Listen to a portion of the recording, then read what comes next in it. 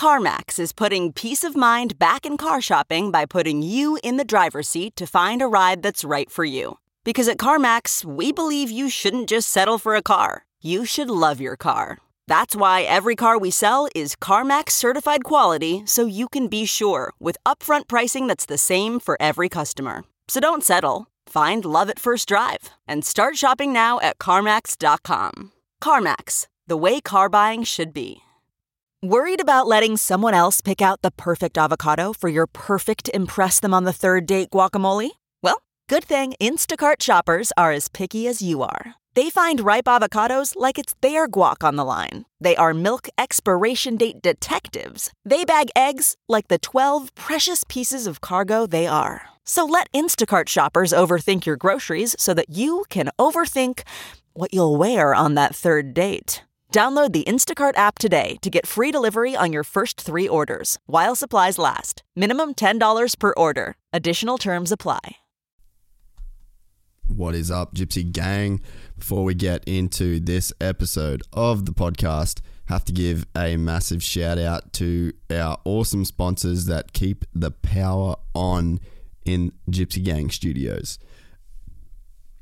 Firstly, I need to give a big shout out to our friends at Nobby for keeping the kids in their seat, keeping the twig and berries in the fruit basket.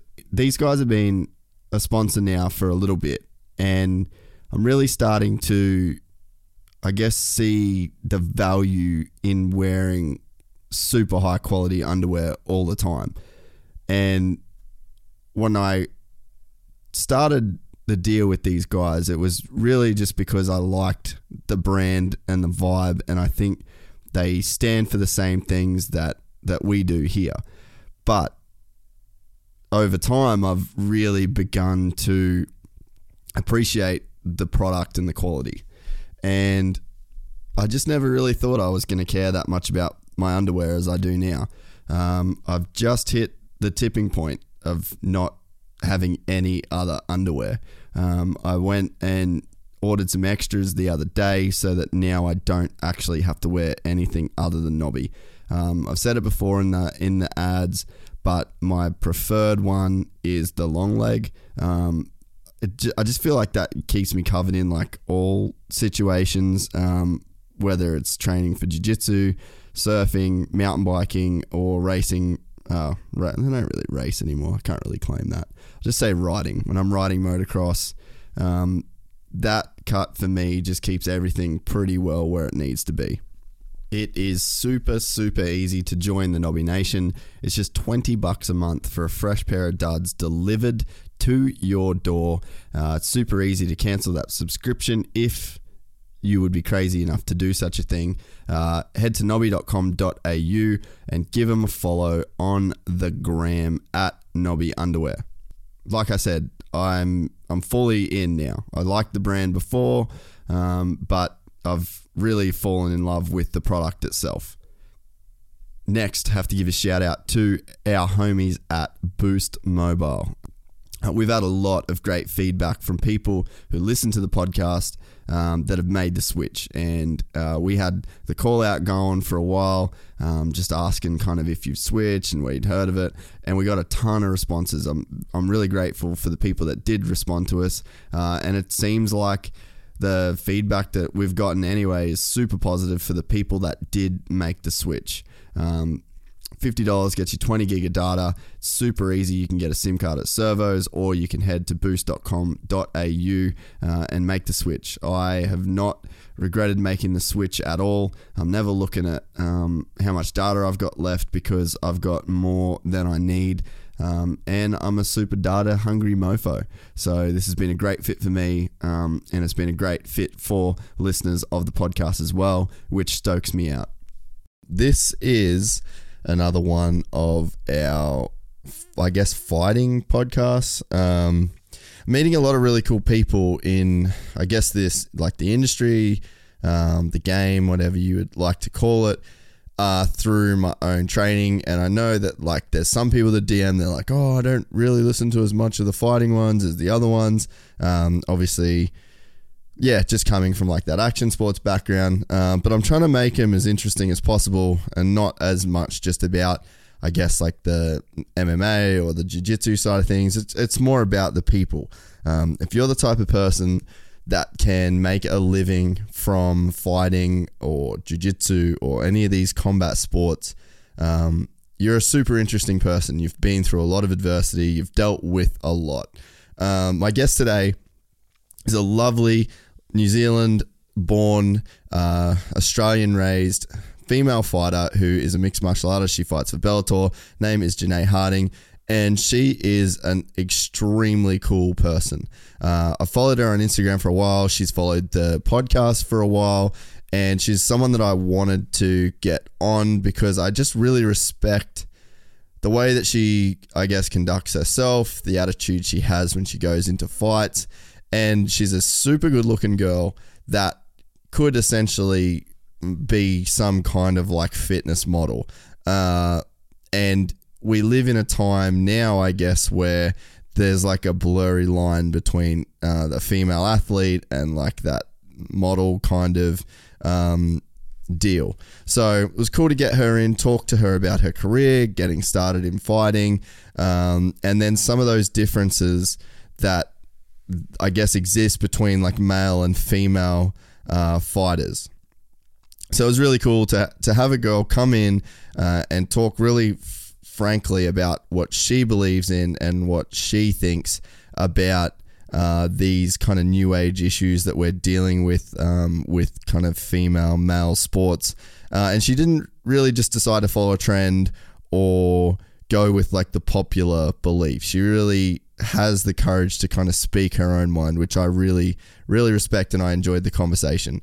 As always, these podcasts that are revolved or centered around fighting are also brought to you by our friends at fightlife.com.au. I say it every time, but these are the guys that I use to buy my gis and my training equipment. I'm actually probably about to start doing some like boxing and stuff like that, so I'm going to use these guys to get some of the boxing equipment. They've basically got everything for combat sports. So yeah, go give those guys a follow at FightLifeOz on Instagram, as well as fightlife.com.au. Even if you're doing like cross training from like moto and stuff like that, they'll have you covered.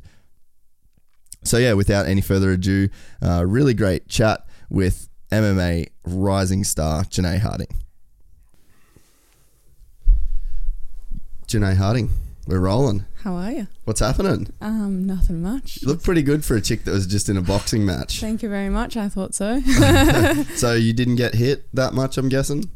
She just didn't have a lot of heat on her hands. And we cracked down on my defense for this because I was coming up a couple of the weight divisions, so we were just mad on keeping them frames up. And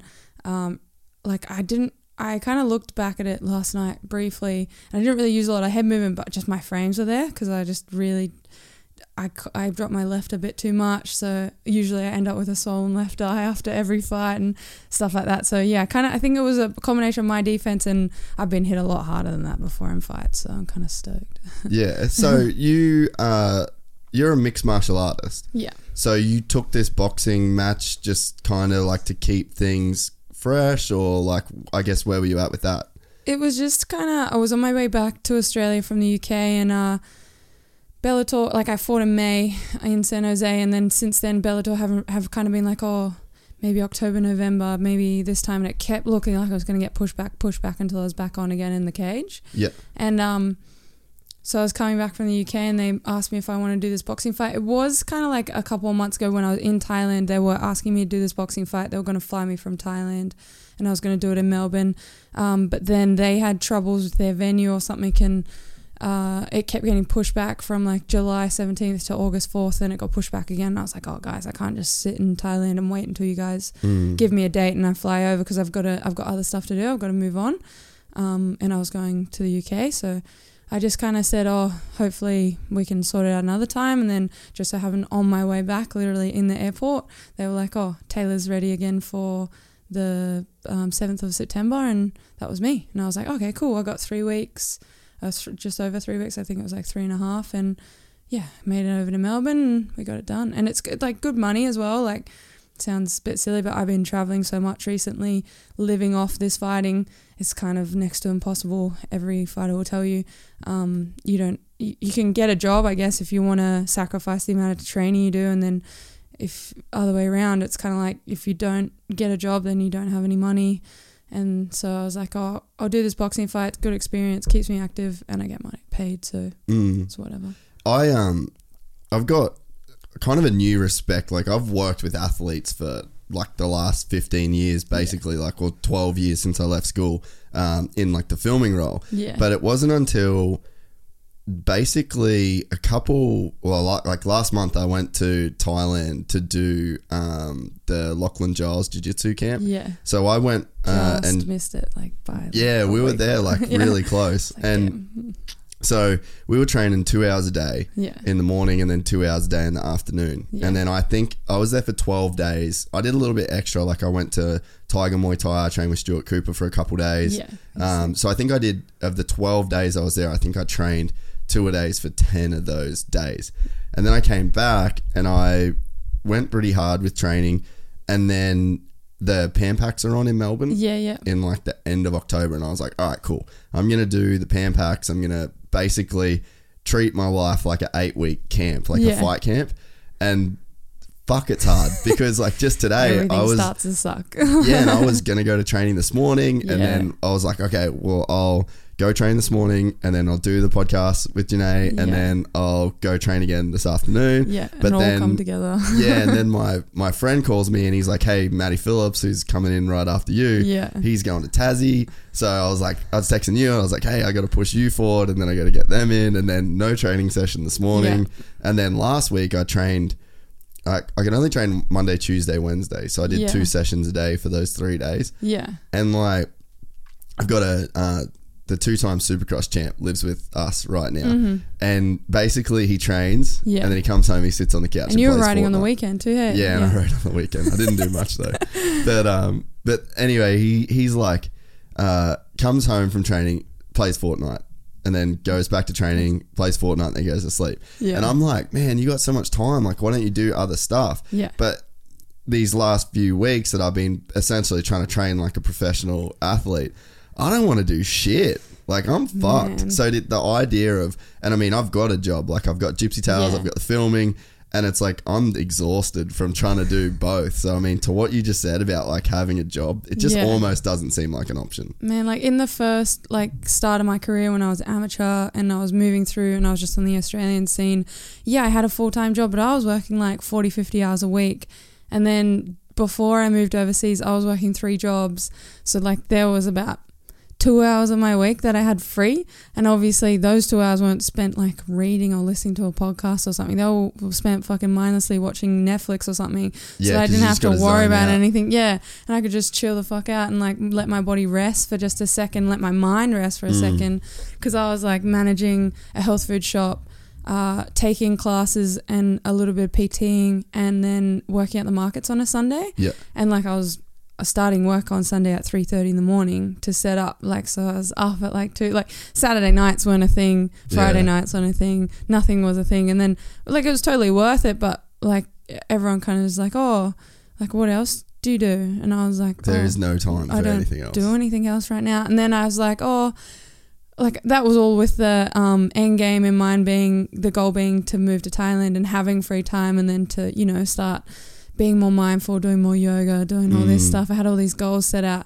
Got to Thailand, you train in the morning, you want to go to sleep in the middle of the day after you eat, then you train in the afternoon, and then you're just like, fuck. Yeah, it's just a neck level thing, because like you just like the heat takes so much out of you. You end up wanting to sleep. You either have to compensate it with sleeping or eating, and I don't want to eat too much because I'll blow out too far. And then so you got to sleep more, and then you get over to Thailand. It's such a social place too, like because especially on that street on the Soi, everyone's all there, like, and you always you're talking about like the Tiger Street.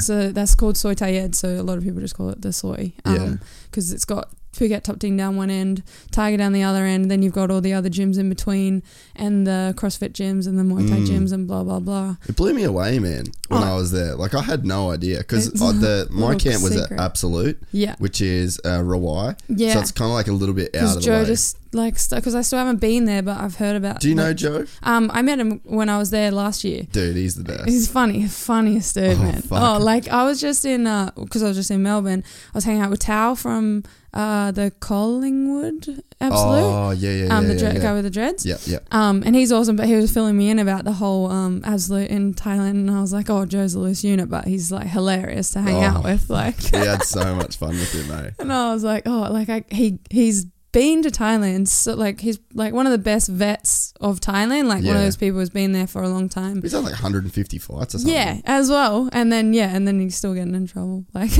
dude. I'm like, bro, like I knew that after getting here for like 2 weeks, and I was like, okay, don't go to Batong, do this, don't do this. Yeah. Like, but he, dude, he's like, we have a group chat with a couple of boys that I met on the camp, and it's called Thailand Underground. Yeah. And man, just like, because he's there obviously still, of course, yeah. And like the shit he sends through, man, just makes me laugh so hard, eh? So funny. Like once you get into it, and then you like meet everyone, you just change your standards, I think, as well. Like you're just like, oh, that's normal that there's like this going on in Batong, or like you're going here for a massage or whatever's happening. You're like, that's Thailand how the boys are. Yeah. You're like, okay, cool.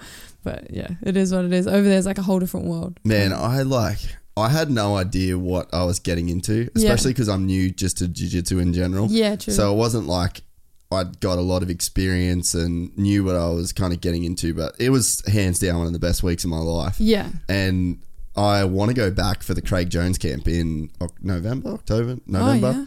I might go over for that then. Dude, yeah, I'm really keen. So it's like another camp with him at Absolute. And like, just to live for a week, and like my phone didn't work unless I was at the resort, but then the resort Wi-Fi, it's not like it's great. No. So half the time I didn't even have Wi-Fi in the places where I should. Yeah. So I was just like, fuck it, I'm out. It's like I just checked out for a week, and don't worry about it. It was jump on a scooter, go somewhere. Yeah. You're in Rawai. I mean, that's such a dope area. Yeah. I'm kind of glad that it was in Rawai, not on the Tiger side of town, because I never stay on the street. Like, never. Just pretty full on. Not because I don't like it, but just you don't get a break. Like you walk out your door and you're like, oh hey. You go to sit down at breakfast, and then you can't have like a private, like just 2 seconds to yourself. Like downtime. Yeah. So it's just constantly like, oh, I see you guys like twice a day at training and around the camp, which is one of those places that you can spend like 4 hours a day at, because Tiger's so fucking huge and ridiculous.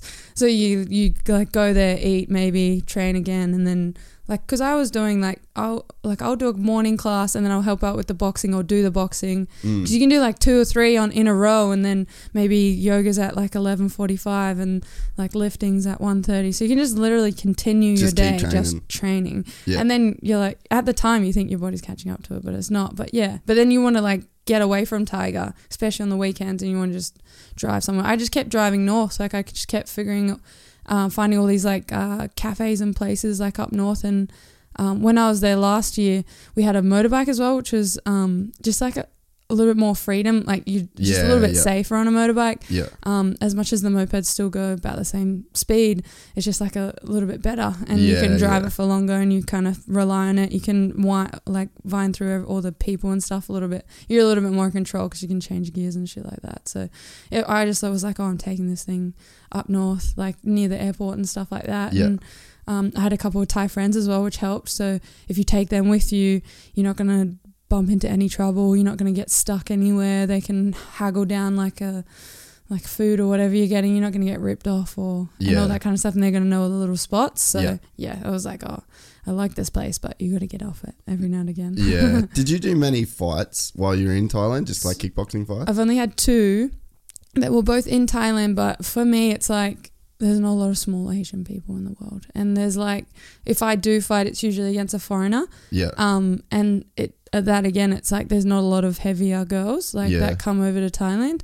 I mean, just like, as you can see by the divisions that are most popular in the UFC and in boxing, you don't get like those 72, 73, 74, 5 kilo girls. So it's like, I put my hand up a lot of times when I was free and I didn't have any MMA lined up, but when I did, it took maybe like a week or two to get matched up, and then you finally get matched up and they're like, oh, you're going to fight on the Friday, and then it gets to the Friday and then like, oh, you're going to fight on the Saturday, and you're like, okay, cool.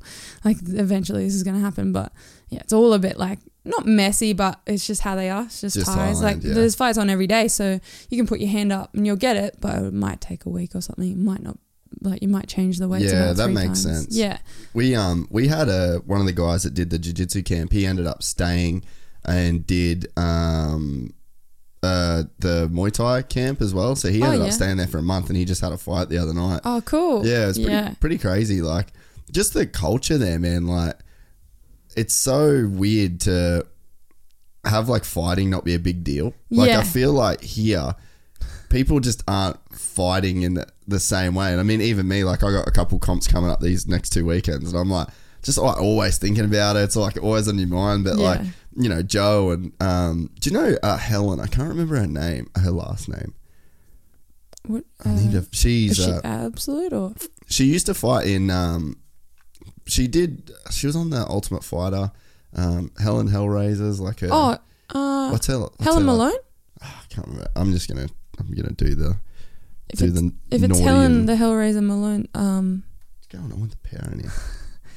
I fought her. Helen Harper. Oh no. No, so yeah. Anyway, she was at the camp with us as well. Yeah. And then doing the Muay Thai as well as like the camp. But yeah, she's like, I'm gonna have a fight tonight. And then she just rocks up and fights and wins, and then especially goes if you're back a bit smaller, like you can, like for dudes, literally any day of the week, you put your hand up, they'll get you a fight as long as they like you. Like with Tiger, they do have kind of like that standards thing where if you're repping Tiger, you've got to be kind of like a good standard. You got to have either had fights or they got to watch you hit pads or spar or something, and then they're like, oh yeah, no, we will get you a fight. They put more effort into like the pro guys, obviously more than just some random tourist people, because they like their beat down too. They have that beat down first Saturday of every month or whatever. Oh, okay. And they just put like about like 7 or so fights, all guys from the gym fighting each other, and it's just at Tiger. They set up a massive all you can eat like buffet, and you got seats and one of the rings up, and then VWAT, the owner of Tiger, just like MCs it, and then you just watch all these super amateur fights. Like they wear shin pads and shit, but it's like it's good. It's like a good morale for everyone, because everyone's kind of like they have something that like they come over there to do their fitness camp. Like maybe they are like overweight and they're just going to Tiger for 6 weeks to see how they go. There was a ton of that, and that really surprised me. Like I thought it was super cool too, though, that there was like, man, there was dudes that were like 300 pounds walking around there, and you could just tell they were struggling. Like it was insanely hot, and like I'm fit and I was on struggle street. So I was like, man, you boys are really putting it in. But that whole street's like CrossFit and all of these people. Like I didn't really know that Thailand was this crazy like fitness retreat. Yeah, that all these people were like going there to like get healthy. There's just all these white people on this one street in the middle of Thailand. And you're just crazy. Like, what's up, guys? Like everyone speaks English.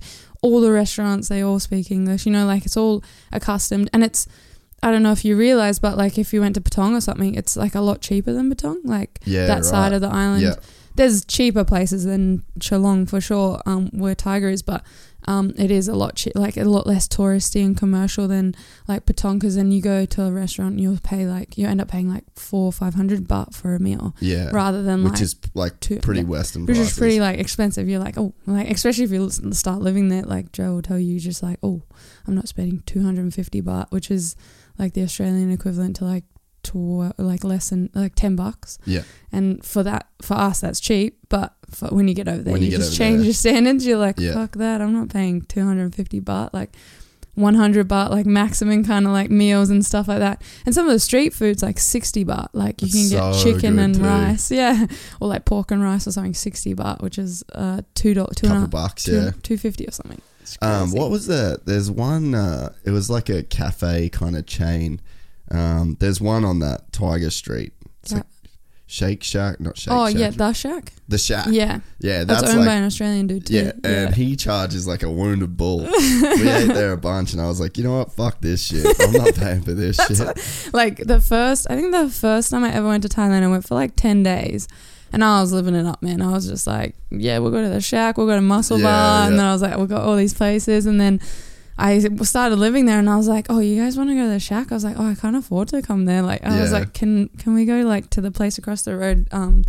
There's a place called the Rich House, and it's like super cheap, like run by some Thais, and they're just like 120 baht for a chicken wrap, and it's like giant and stuff like that. And it's just like, yeah, I'd rather go across the road, like next to the 7-Eleven. Once you know the spots, yeah, so much better. And you're just like, oh, I'll meet you guys later on then or something. Like, I'd rather not. So what got you into fighting? Because you don't look like the stereotypical fighter. Like, for people just listening, you're a very good looking girl. Normal, and you would not expect that you would want to get punched in the face for a living. I was like, let's fight my life away. So where did that first come from? I did like when I was younger, my mom's a single parent and I'm an only child, so her kind of way of keeping me occupied and keeping me out of trouble was sort of just like chucking me into every sport possible. And as much as I didn't like, to this day I don't even know how she did it, but I did like every single sport you could think of. Like I did hip hop dance, I did basketball, I was pretty good at touch football, I did hockey for a little bit. Hockey's pretty big in New Zealand too, like that's kind of like the norm of doing sports. I did heaps of shit, and then like when I was about 10 or 11, I started karate. We were just like, oh, maybe we should try martial arts and like give it a go. And we're like, oh, we'll do karate first. And I started in Shotokan karate, which is kind of like a pretty westernized like type of martial arts now. And then I kind of loved it. I think I liked the individual aspect of it. As much as I'd done some individual sports, it was kind of just like I had me to worry about and my progress, and I could really hone in on that. And then I got my black belt, and I did some competitions and some tournaments and all that kind of stuff. And then I kind of just realized that it was a bit commercial. Yeah, did you have, because I did Taekwondo for years when I was a kid. Yeah. And I didn't end up getting a black belt because I started getting fights in school. Yeah. And I was like, I'm not horseman stance midsection punching some motherfucker. Like, I'm just going to try and knock this dude out. Yeah. And I wasn't like using any of this Taekwondo. Like, I front kicked a dude in a bar once. Realistically. Yeah. Oh, yeah. That was like, came out of nowhere. I was like, that worked. But for the most part, like every single fight that you'd get into was like kind of messy and sloppy, and there's too much space. Like people can move like way too far away from you. Karate comps, they do point sparring, and you hit someone and then they stop it. Yeah. And you're like, bro, we haven't even got started. Like, how the fuck am I meant to get warm if I'm just like, all right, ready, set, go, and then punch. All right, stop, and then ready, set, go. All right, punch, and then stop. And it's like, what are we doing? This isn't a fight. Like, I get that point sparring, like the whole you get ideal the sport of karate is it's like jousting so ancient. Almost. But realistically, I'm not going to stand like that. And it's like, it doesn't really feel like a competition when you could, it's just like who gets there first. It's kind of like a race rather than a skill. Yeah. And then you can't like build it into like a craft as such. Like you can't get a pace and a rhythm. Nah, you're not flowing. You're not doing combos. It's not really like a thing. And you're not really defending. You're just kind of like trying to get there first. And I was like, oh, you guys are just like, I think I got charged like $150 for my black belt, to get my black belt, to grade for my black belt. And I was like, why am I paying for something that I've earned? I've been training here. Yeah. And then I was like, would you guys fail me if I was shit? Like, I was like, how do I know if like, I paid my money, so surely I should get this belt at the end of it. And it's kind of like, I was not going to be able to defend myself out of a paper bag. Like, if I got up to 18 and was in the like Cavalav or something, I highly doubt I'm just going to do like an up block and figure it out. It's like not going to happen. So I was just kind of like, oh, I'm getting a little bit too mature for this, and it's not, I'm not getting out of it that whole ideal of Karate Kid and fucking this is going to change my life and I'm going to be a sick ninja at the end of this. I'm like, I can't do anything with all this stuff. And so I was like, oh, I'll find something else. I didn't even really know about MMA, to be honest. Like, I started when I was 15, which is about like 9 years ago. So like I think UFC 1 was only like 10 years in or something like so. Yeah. I mean, it's only like a 20-year-old sport. Yeah. I didn't know shit about it. It wasn't on TV, like especially in Australia. But the gym was around the corner from my mum's work at the time, and I was like, oh, we'll just go check it out. We'll see what it is. I mean, it's a different martial arts. Surely it'll be good.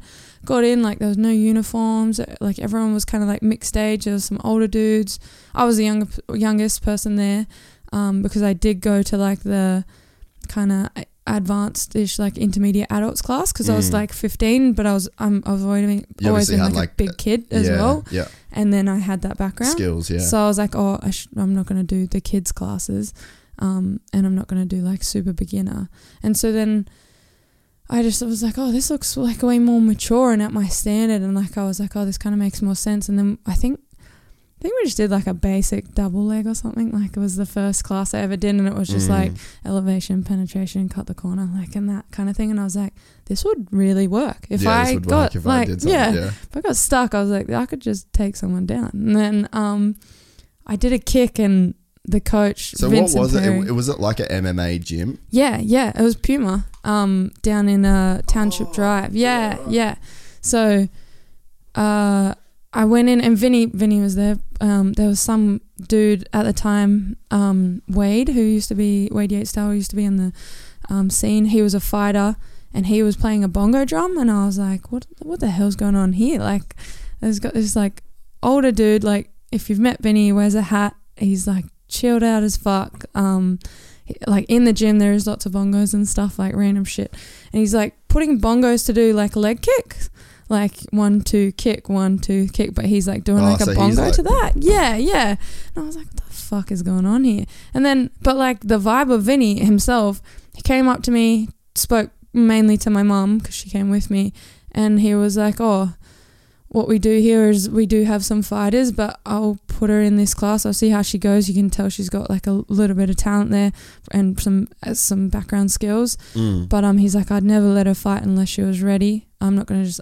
like let her do stuff like that, because we kind of explained. It's not like a puppy farm kind of deal.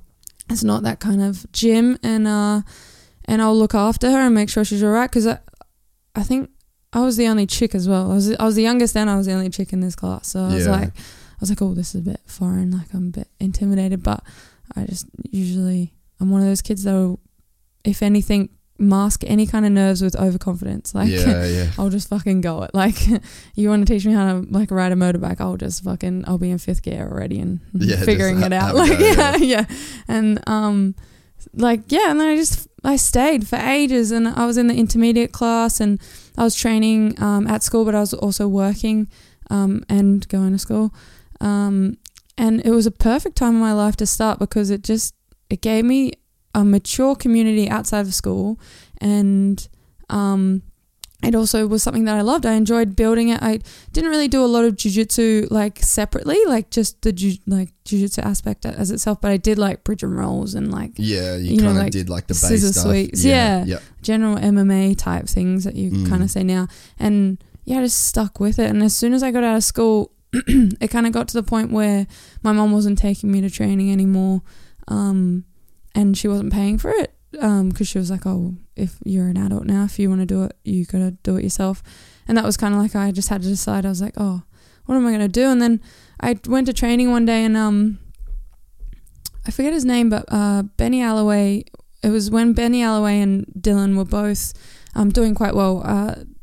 Ben had already come out of the Tough Smashes, and we had, I'm never going to remember his name, but we had a coach from America over at the time that was there for Benny, and we had a lot of hype around our gym. Ben Nugent? Ben Alloway. Oh, okay, yeah. And then Dylan Andrews was also just about to go into the Ultimate Fighter, or was already in. Okay. So we had like that kind of like 2 UFC guys in our gym. Heaps of hype going on. Everyone, and so that kind of like a high. Yeah, that was like, man, maybe this is something I could do. Yeah. And then we had a coach from America following Benny around a little bit, and he was taking the class once. He made me do a single leg in front of him or something, and he was like, oh, you have to either decide if you're going to do this as a hobby or as a career. And I was just like, oh, nobody's ever asked me that. Like, I was kind of like, I never really thought I could do it, because females weren't even in the UFC as well. So I was like, where can I go? I can go to Strikeforce, was still around, but I can go to Invicta, I guess. But I'm not going to make that much money in Invicta, and I'm probably not going to make a livelihood off it as well. And then I was trying to figure out what I was going to do at uni as well, because you finish school and everyone here is like, oh, you get an OP and then you get into uni and you do that for 3.5 years or whatever, and then you figure it out. But I'm not an Australian citizen, and I can't become one.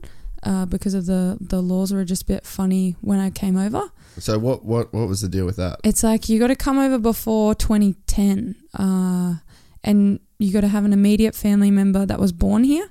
So I got to have like a brother, sister, mother, father, whatever that was born here, and I don't. Like it was just me and mum came over when I was 10, and I think we just missed the cutoff. I think they are trying to change it because obviously it's a bit outdated now. Yeah. But it's kind of like the different standards for since New Zealand's so close and there's so many of us over here, they kind of just want you to come over, pay tax, and then go and retire in your own country. Yeah. Which makes sense. Like obviously it would be a bit of an issue if you're paying everyone a pension when there's so many New Zealanders over here. Yeah. But at the same time, I can't get HECS as well. So I was kind of like, whatever I do at uni, I better fucking love it because it's going to cost me an arm and a leg to do this, and I have to pay up front before every term. And I was like, man, that's going to be hard. Like I'm going to have to work. I might have to do it part-time. And I was like, I don't really know if I like anything enough. Like I was like, especially at that age too, man. Like fuck, I've been through like 10 businesses. Like what? And all of them I was like, this is the shit I'm going to do forever. And then I'm like 2 years and I'm like, fuck this. Yeah. So all my friends have fucking finished their uni degrees and they're like, I don't really like that job. Dude, 100%. I was like, oh, so glad I didn't go to uni. Like, I was like, maybe I'll do communication. Like, that was kind of like always something that I looked at. Media, TV presenting. I wanted to be like a kids show or sports media presenter. And I was like, yeah, that'll be a good idea, I guess. Like, but I'm not loving it. I'm not passionate about it. And I was like, aren't you meant to be passionate about something you can do for the rest of your life? What was your mum like with that? Was she like the kind of person that was like, just get a degree at all costs, or was she someone that like really pushed for passion in your life? She was just, yeah, because she was brought up kind of being told you finish school and you get a job. You don't go to uni, you get a job. Like, especially in New Zealand and Christchurch, it's kind of like, and back in the day, it's just like you just finish school and you get a job and you maybe do that. Or you get a trade or something like that. Like her brother's a builder, her sister works in the hospital or something, and so she just got a job. And so she, like, as she was raising me, she kind of was like, I'm never going to tell you that that's what you meant to do. She's like, whatever the fuck you want to do, you go find it. As long as you 100% about it, I'll back you. It doesn't matter what it is. If you want to go to uni, go to uni. But if you want to be the best PT in the world, go be the best PT in the world. Or if you're going to be the best hairdresser in the world, I don't care if it's low or in her standards. Just be the best at it and just try, open your mind at that. So no, 100%. She wasn't pushing me. The main pressure I got for uni is your school. School is just like, man, you have to know what you want to be and you have to know exactly who you are at 17 years old. I don't know if anyone listening to this even knew who they were at 17 years old. Like, it's just a whole nother world. I don't think I'll know who I am till I'm 30. Dude, I was about to say, like, I just turned 30 and I'm like finally figuring some shit out. That makes sense. Yeah. And it's like there shouldn't be this pressure that there is. That's the norm. Yeah. And you have to go to bond or like the one that costs $500,000 and you have to be a lawyer or a doctor, and if you don't get the right OP, then you're fucked now. It's like, I got a OP 17, which was pretty shit. And it's because I did too much at school. I just tried to do too much. I was like schoolhouse captain. I did the OP +1, so I did 5 subjects and a certificate course. Yeah. Whereas a lot of people do the OP pathway, they have 6 subjects, and one of them, if they fail that subject, it doesn't count. You just take one of those subjects off. Doesn't matter. So all of my subjects had to be 100%. Like I didn't have a choice. And then I had this certificate course that I was doing my personal training courses as well. And so I was like, and then I was doing sports, I was doing mixed martial arts, and I was working, and I was getting myself to and from school every day, packing my own lunch, blah, blah, blah.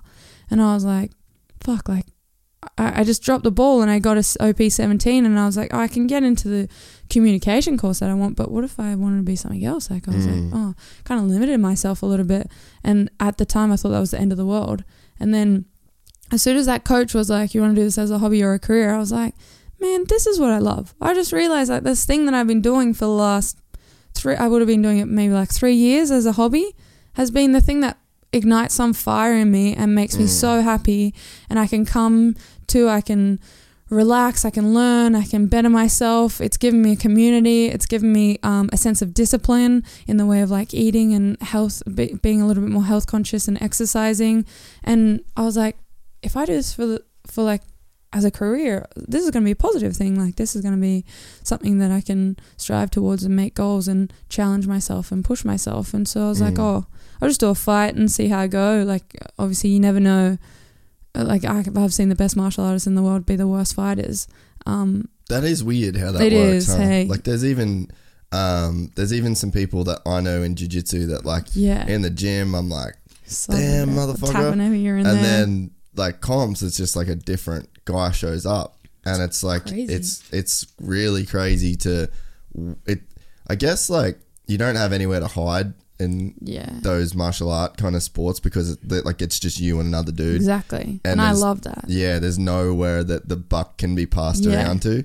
But it's like, it's super revealing and it's very intimidating. Yeah. And I mean, even for me, like when I have my fights, I'm not nervous at all for the fight itself. Like as soon as we slap hands and get going, like I'm totally fine. Yeah. But the thought that my team is watching me and my friends are watching me and my girlfriend's watching me and I could lose in front of them. Yeah. That's like the thing that and everyone's going to message you after you finish, like, how did you go? And you're like, fuck, I lost. Yeah. Like, I didn't mean to, but this is what happened. But you weren't there and you don't understand. Like, and this maybe went wrong. Like, maybe I ate the wrong thing that day or like literally anything. And you have this small little window to be the best motherfucker you can be. And that in itself, like, doesn't matter who's in your corner. Like I kind of got to the point like now in my career where I'm like, it doesn't matter who's cornering me.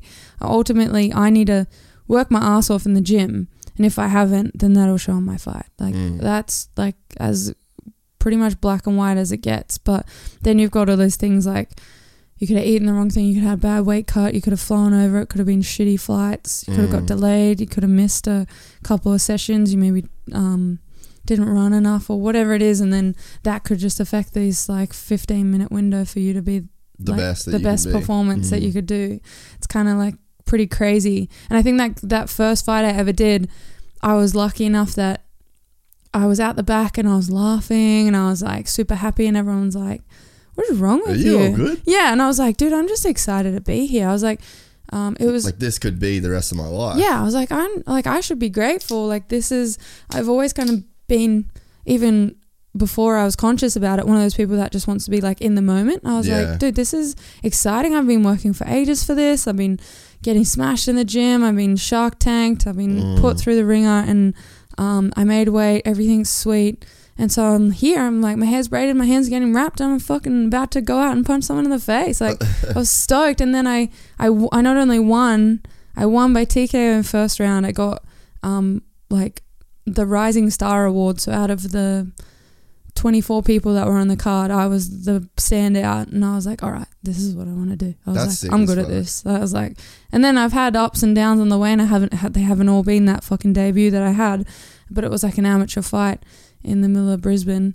But I know I came like, now the more I do it, the more I realize this was what I was made to do in a way. I think even from like as of recently, even from like a indigenous kind of point, like a heritage kind of point. I was gonna say, like, there's got to be some like NZ warrior fucking blood that goes through your veins, because like New Zealand chicks are fucking badass for a start, but it's like you guys have like a warrior heritage. And even when I did the podcast with Mark Hunt, he says the same thing, like I was fucking born for this. Yeah, because you got to think, man, like how long ago was New Zealand colonized?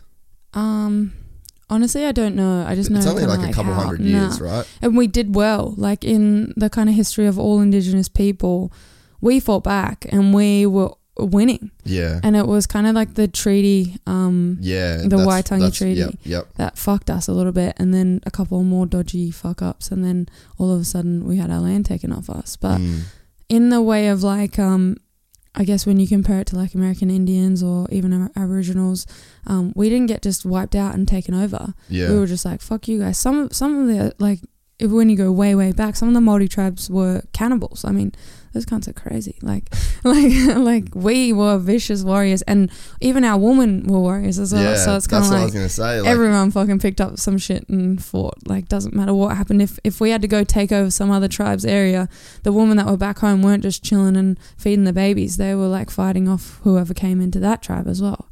So it's like, I feel like that in itself we have that. We're kind of born like that. And a lot of Polynesians, like Samoa as well, and like a lot of those guys, they're exactly the same. Built fucking tough and will fight, will go down fighting. And that grit is something that you can't teach. Like I've noticed that being in so many gyms. If someone just doesn't have that heart, that like it doesn't matter if they think that their gas tank's the best in the world. If you don't have heart, you're not swinging to the fucking end and you're not going balls out in the like 15th minute. It's like the other person might win. Like so you probably get out-hearted in that fight. It's crazy, like just like watching you through social and the way that you are before a fight. Yeah. It's fucking rad to see, like, I guess just the process and the fact that things don't faze you and it's like, I respect that. Yeah. Because I know that I try and, like, I'm trying to work that shit out for myself at the moment because I'm new to doing the competition side of things. And I mean, I've competed my whole fucking life. Like, I sat on a motocross start line yesterday and I'm just like cruising. Doesn't faze me at all. Yeah. But this thing's like a new thing. And I'm trying to get my head around it and have that cool, calm, collected kind of approach that you have. Yeah. And it's like you and Craig Jones are like the two people where I'll like watch your shit before I go fight, because it's like to get control of your mind in the way that it seems like you do to do these contests is like a pretty remarkable thing. I think it's like it wasn't always like that. Like I mean, like that. Like I say, that first fight was real. I was real chilled out, but then there was fights where shit went wrong, and I just freaked out. I was like, "Fuck!" Like this isn't. I don't have my little ritual that I'm doing before my fight, or I can't be able to do this, or what if I'm not going to get my hair braided the right way, or whatever it is. And I used to like hold on to these like things that I let control my mentality, and I think maybe even traveling itself has given me that thing where whatever the fuck's going to happen is going to happen. And like, doesn't matter like what's happening on that day, you can't control it now. It's out of your control. So there's no point wasting energy on being stressed out about it, freaking out about it. Like everyone knows that your body reacts terribly to stress, like my body especially does, and so then that's going to reflect even worse into my fight. And I was like, so the only thing I can do is know that I've had the best camp possible, work my fucking ass off, I made weight or whatever it is, and like if I do or don't have a corner, I do or don't have a corner. It's me in there anyway. Who the fuck cares? I'm not going to lose because of this excuse that that person came in 200 grams overweight, or I didn't have a perfect like camp, or like, I mean, I fought in Hong Kong and come off a scooter like 3 times in that camp. I took it on 2.5 weeks notice. I came off the scooter like 3 times. I still got like the like Thai tattoo that they call them. Yeah.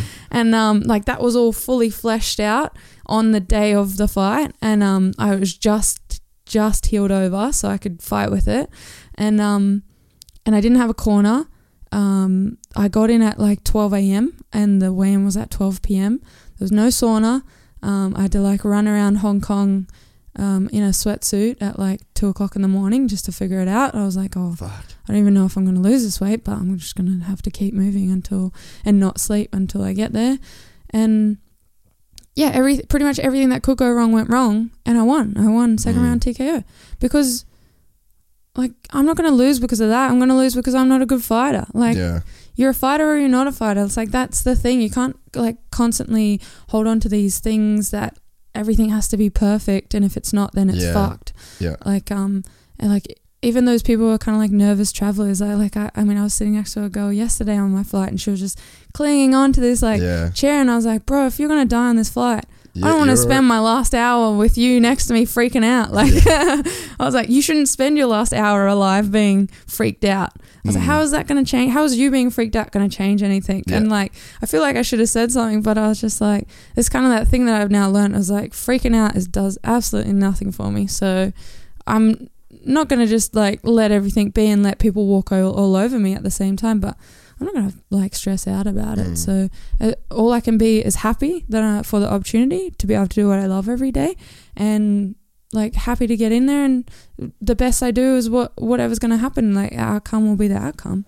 Yeah, I think that I guess like the way that I started looking at it was I'm going to do it anyway. Yeah. So like I get it's up. not going to start without me too. So yeah, that's kind of good. Well, I think like, so pretty much like the ideal thing for me would be like pull up in the car park, put my gear on, go to the floor, fight the dude, win or lose, and then leave. Yeah. Like I don't want to be there for anything else. Yeah, yeah. But the problem is with these fucking comps is that you're there for Especially hours. you or me. Like you'll be worse now because now you've met all these cunts. Oh man, and you're it's like, so fucking. Hey. Yeah, it sucks, and you have to sit there for so long, and then that's what makes me stress. And I'm like watching people win, I'm watching people lose, and I'm looking at people like, am I going to fight that dude? Am I going to fight that dude? Your am I going to fight that you're dude? like, should I yell, like go help corner them or not? Like, and you're like, nah, I got to worry about my own shit. Like, yeah, and then you see your friends lose, Yeah, and then like, you're like, oh man, Don't let it last affect week me. he tapped me, and then you're like, so it just becomes like this head fuck, and then you spend like hours there, and it's like if you look at the timeline, like pull yourself back from it. Yeah. It's like, okay, so I get there, and then at this time I'll fight, Yeah. and then in 5 minutes I'll either have won or lost. Yeah. So it's like this is the time now in the middle between getting there and stepping on the mat where like that can go wrong for you. Yeah. But at the end of the day, you can stress like fuck and still fight, or you can be like super chilled and be cruisy and in control and then fight. Like either way, that And you can still outcome's fight still the shit same. though. Yeah. Like, even if you're chilled out, you can still fight shit. Yeah. You can still get in there and be like, oh, I wasn't really in there. Yeah.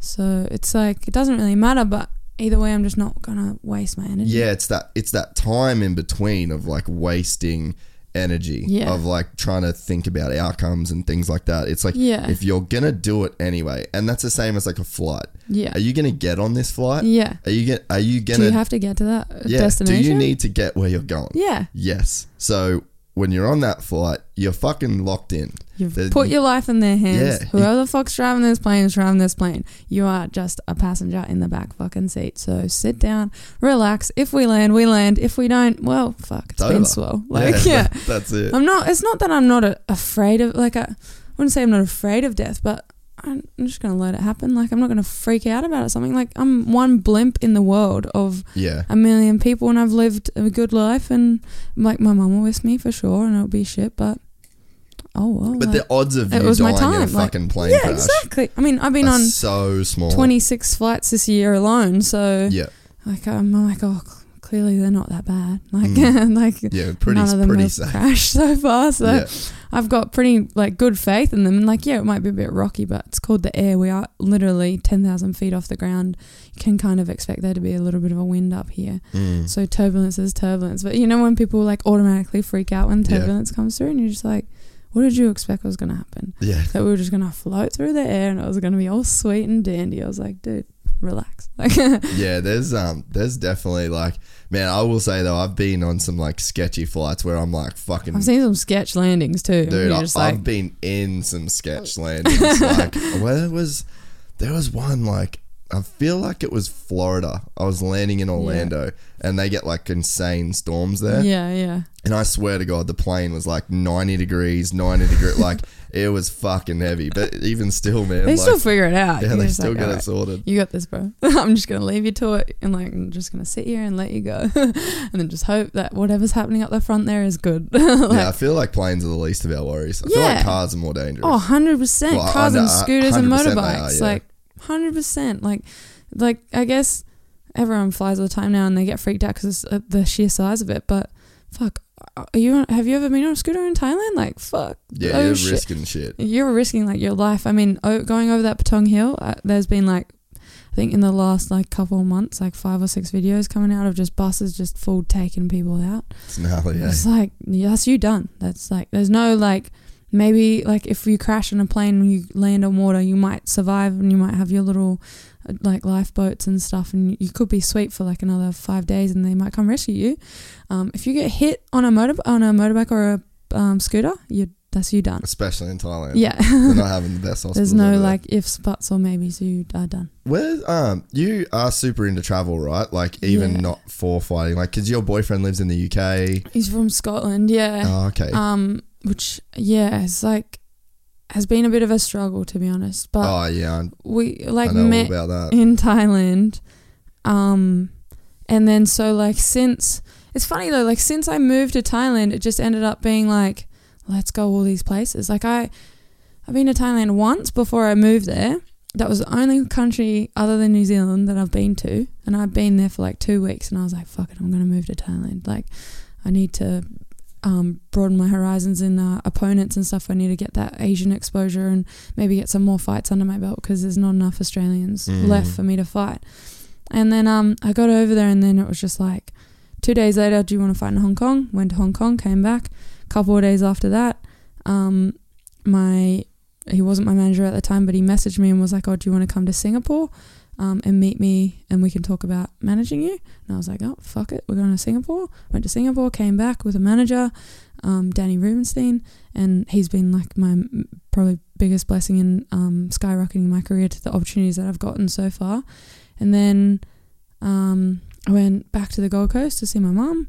And then it was just like, I was just constantly in and out of that airport, man. Like I was just like, bam, bam, bam. And I went to Vegas for the Contender Series media and stuff. So that was, did you do the UFC Contender Series? So I was on there. I was the only international person on the whole series on the first season that they did.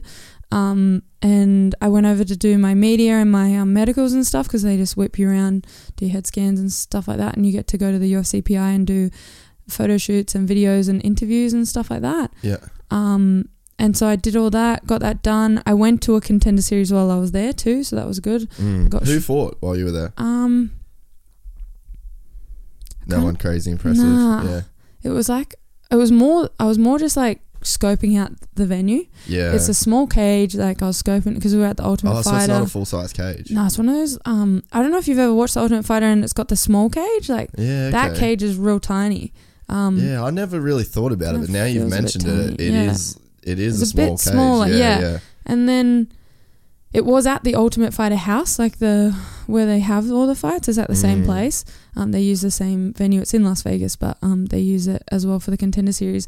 And so like all the guys that were in the Ultimate Fighter at the time for that flyweight females, and then I forget what weight the guys were, but that season, I forget even who the coaches were, but they were all there, like that Rachel Ostovich and Roxanne Modafferi and a couple other people were just like at the venue as well. So it was like all the Ultimate Fighter people, and it's super cozy. Like Contender Series, you only fit like, you can't buy tickets to it, so it's like everyone gets, so there's 5 fights, so there's 10 people, everyone gets I think like 5 tickets for their family, and that's it. Like, so you really only have like 30-40 people in there, because I mean I wouldn't have bought any family you wouldn't have anyone with you. Australia. So it's like you can hear like a pin drop. It's so crazy. It's kind of like real cozy to fight, and when like I'm used to fighting, I'm used to fighting in front of like thousands, or like at least a few people yelling and some drunk cunts out in the tables and stuff. Like, but yeah, there was like real cozy, and I was just trying to like vibe out what it would be like. But yeah, I can't really remember who fought. There was a couple of knockouts. There was one like super stiff knockout. A dude from Syndicate fought, and he ended up having a fight in the UFC, winning one and then having another fight, and he lost it. But he got this like stiff as fuck knockout, and it was on the panel that I was like sitting on too, and I was like, it was like everyone went dead silent. Like Sean, Dana and Mickey all went dead silent. Like everyone was just like, whoa, that dude's dead. Like like one of those ones, and you're just like, oh, was he getting up soon? But yeah, it was such a good experience. So did you get to fight? Nah, my visa didn't go through. Oh, really? Bloody Trump. It was just like it was just like a couple of days before I was about to fly out again. So I got in on ESTA to do my media and stuff. Yeah. Which is, for those guys that don't know, that 30-day you do like a online 3-month thing. Yeah. And you just kind of have like a little background check and you get in. It's like a mini visa. But if you want like a proper visa to earn money, then you got to go through the whole ordeal of doing that shit. And it was like a day before I left to fly out or something. They were like, oh, your visa didn't go through. And I was like, oh, it got denied. And they were like, no, it's just taking too long and they just want more info. Yeah. I was like, more info about what? And they're like, just more info about you being an MMA fighter. And I was like, well, I can't really tell you more. I was like, that's why I'm doing this contender series, to get more experience, to become a UFC fighter. Like, it's a fuck around. It's like, that doesn't make sense. I was like, I literally couldn't have fought more if I tried. I've tried like to get every promoter in Australia to try to get me on, and it just like has been so hard to get opponents. So is it like, what weight do you fight at?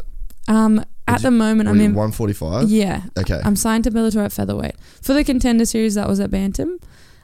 Which is 135. Yeah. Yeah. 61 kilos. And so what do you walk around at? Like, is it hard for you to get to that bantamweight?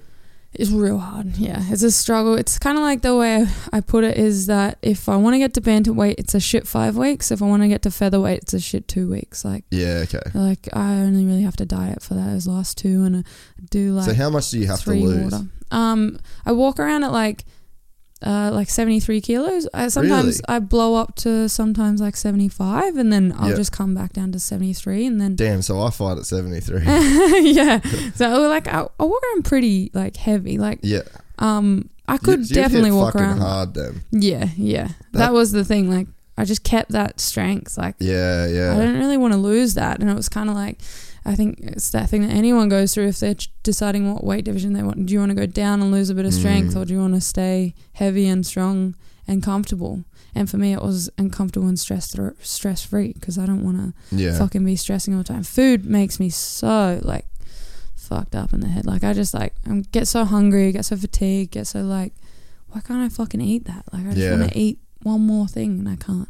Yeah, the first fight I did, I went to 73, and I mean, I'm like 78 right now. Yeah. So that was like super hard, but I was like so nervous. I was like, oh, I want to be like the big, tall, lanky dude that fucks up all these little guys. Yeah. And then, but it was just so hard. Like the first match I did, I just got fucked. Like, I just got destroyed because I had like no energy. I ate like same day weigh-ins are totally different too. Oh, like, it's a joke. It's hard. Yeah, it's so hard to get that right. I had like some spinach and one chicken tender the night before. Jeez. And I was just like, this is fucked. I had no energy.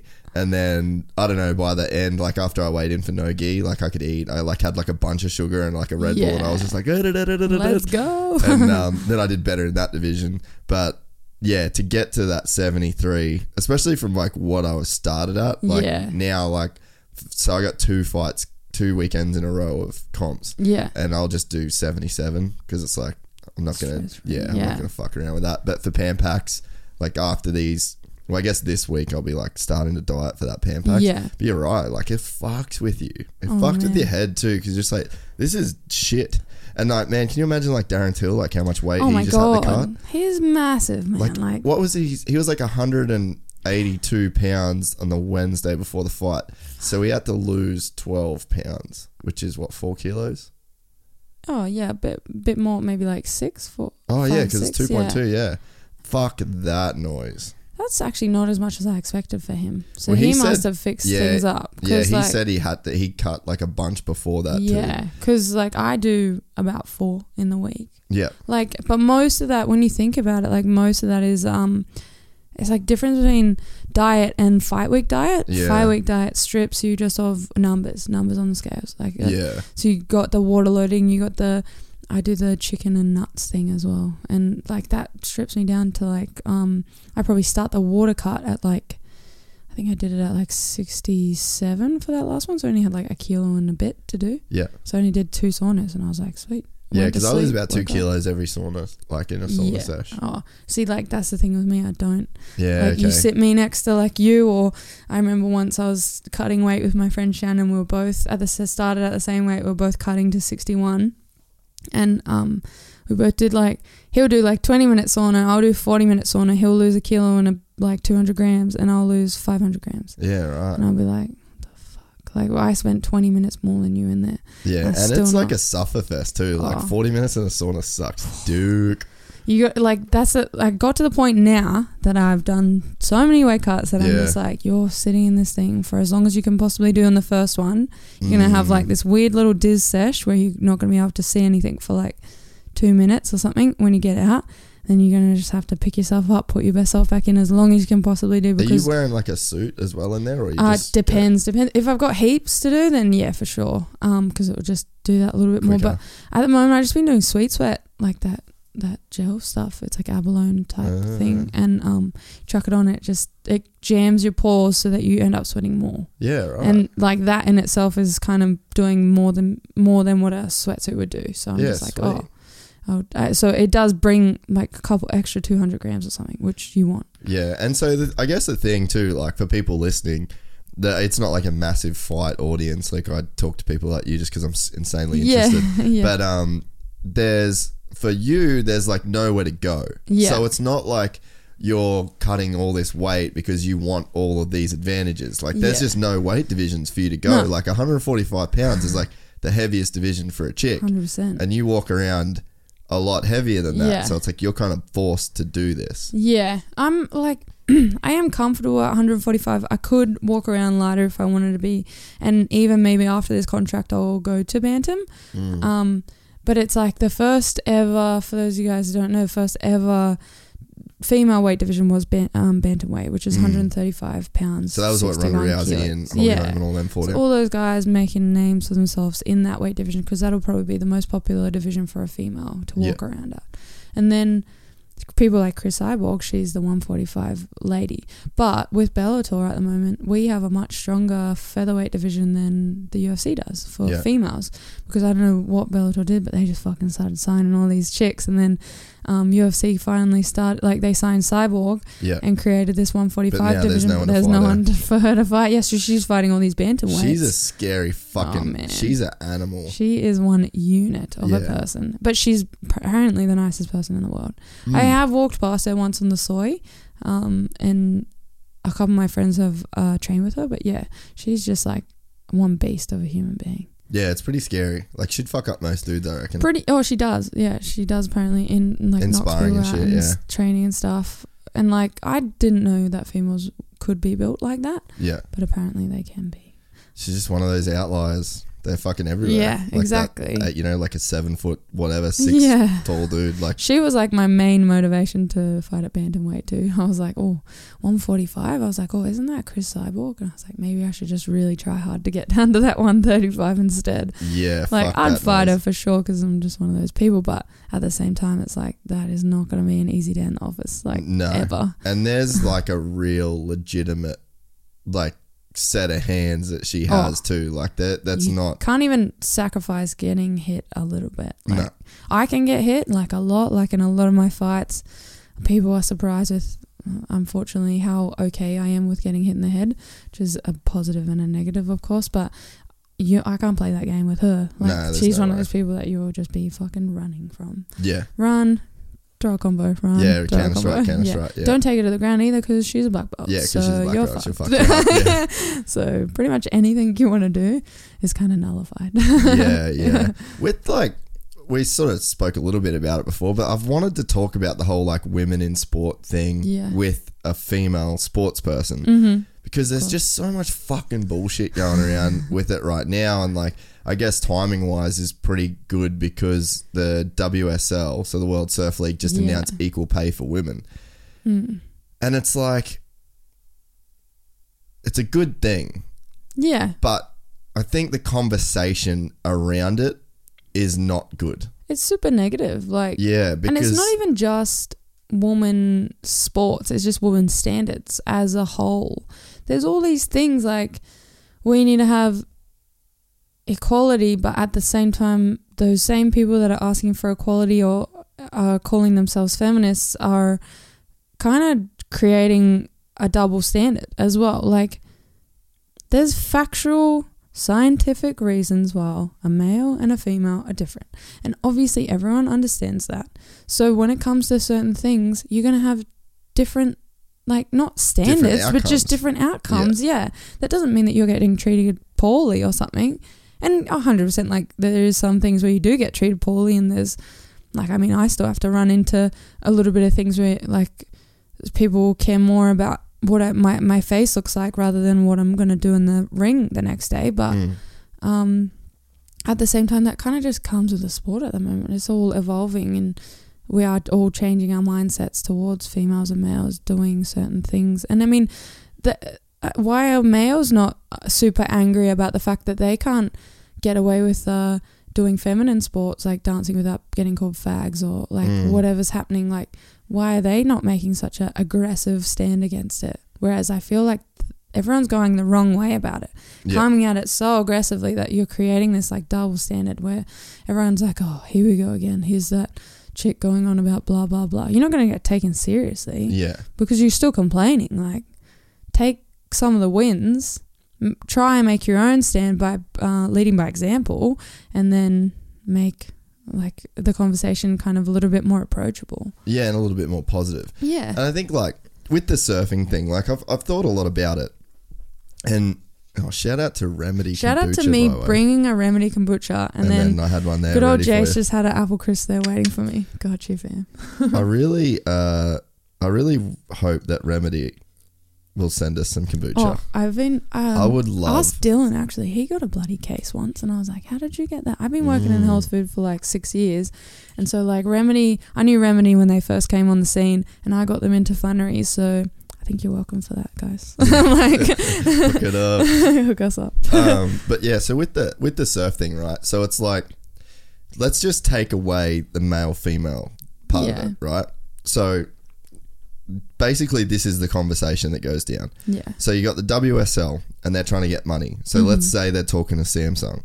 So they go, all right, so we operate these 2 different tours. Yeah. Sometimes they run at the same events, other times one's at this surf break, one's at this surf break. This event gets 500,000 views online per event. Yeah. This tour gets about 110,000.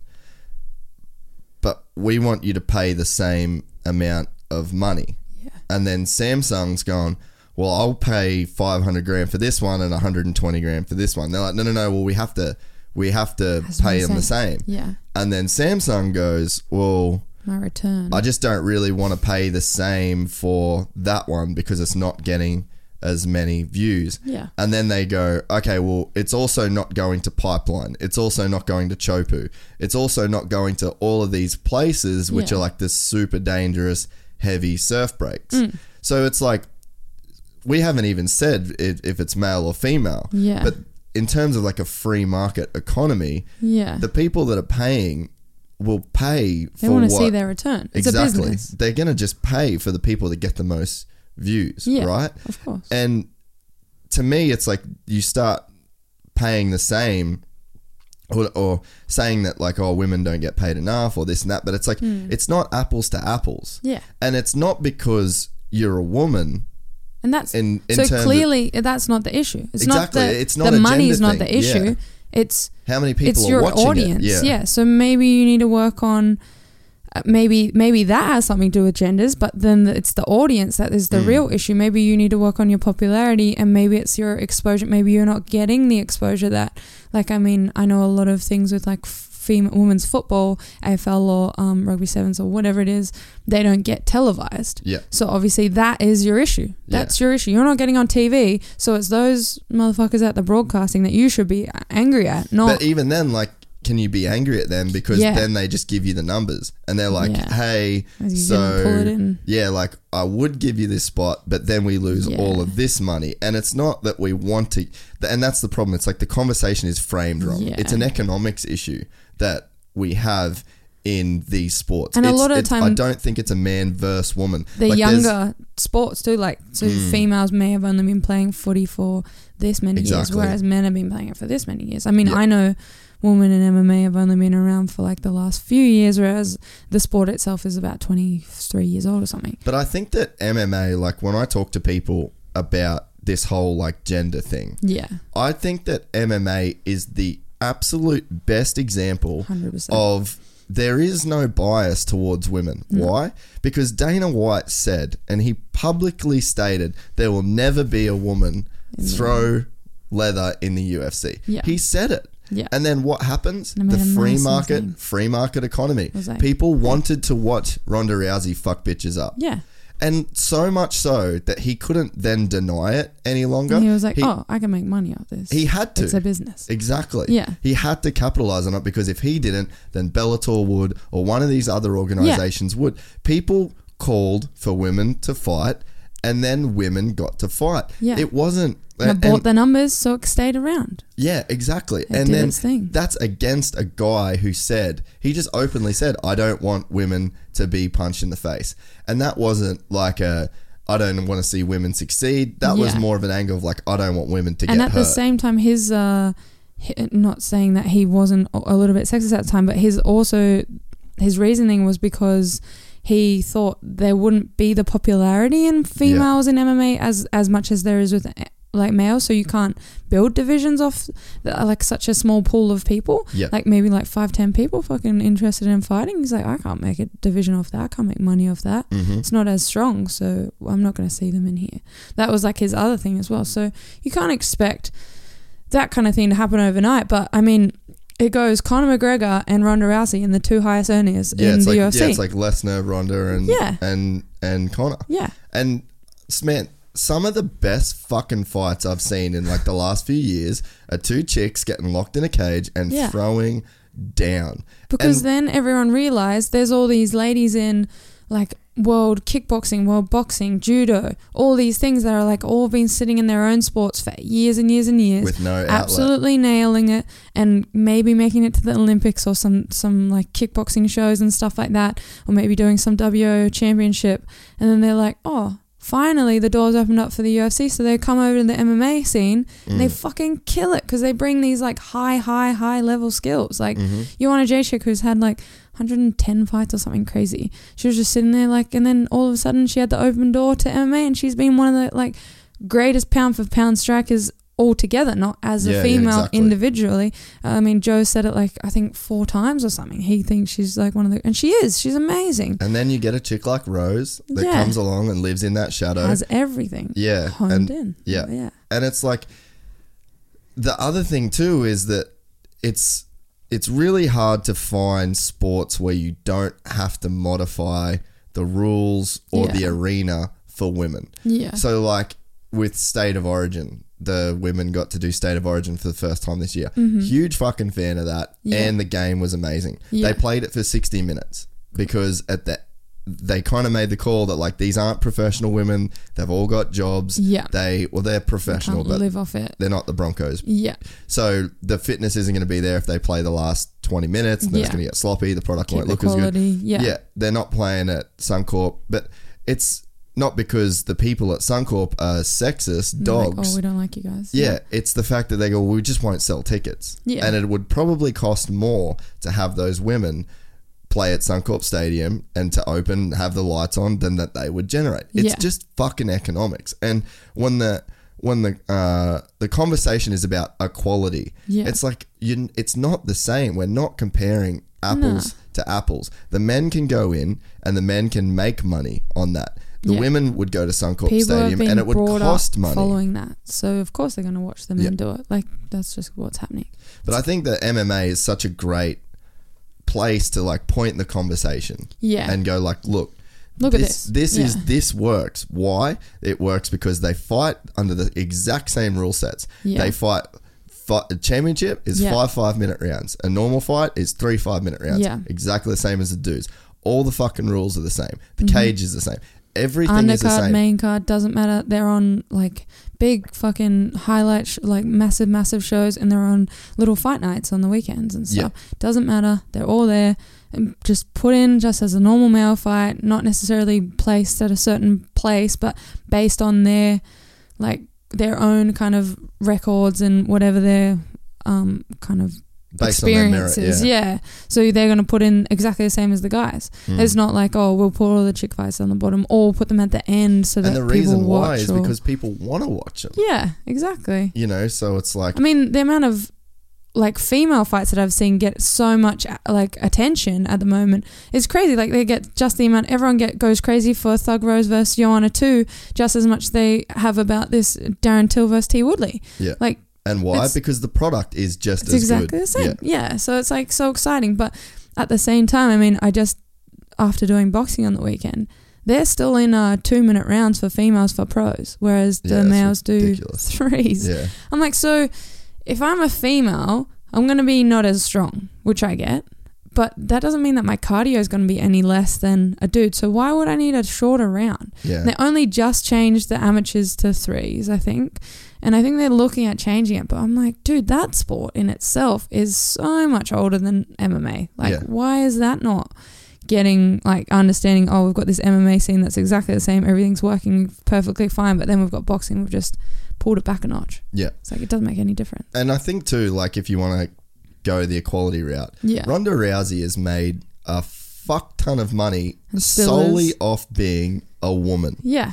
So it's being the first, being like using her face, getting a stylist, getting an image. Sports Illustrated swimsuit edition. Fucking body image and all these things. Like, and when you look at things now, people are only just realizing now, but like, I get a lot of like male fighters that get a bit jealous that if you put me next to him and there was a brand that, or a company that came into our gym and they were like, oh, I want someone to endorse this brand, they're going to look at me because I have a more inviting face, I've got a better image, I look after myself a little bit more, and I can speak a little bit better because I'm a female and people are attracted to that. Well, there's it's a male sport, so of course they're going to give it to me. Like, and you're an outlier. Yeah. You're a hot chick that does MMA. Yeah. You're an outlier. I'm challenging something. Yeah, there's not, like, you can look at a dude and you'll be like, oh yeah, cauliflower ears, bunch of cuts on his face. Yeah, he's just a fighter. I mean, the guys like him, but it's just because he's fought a few dudes. Like, yeah, but that's not helping a business standard. Exactly, but you get that could be, that's not going to turn heads. That's not. Yeah. If someone's like, you put you in Reebok and the guy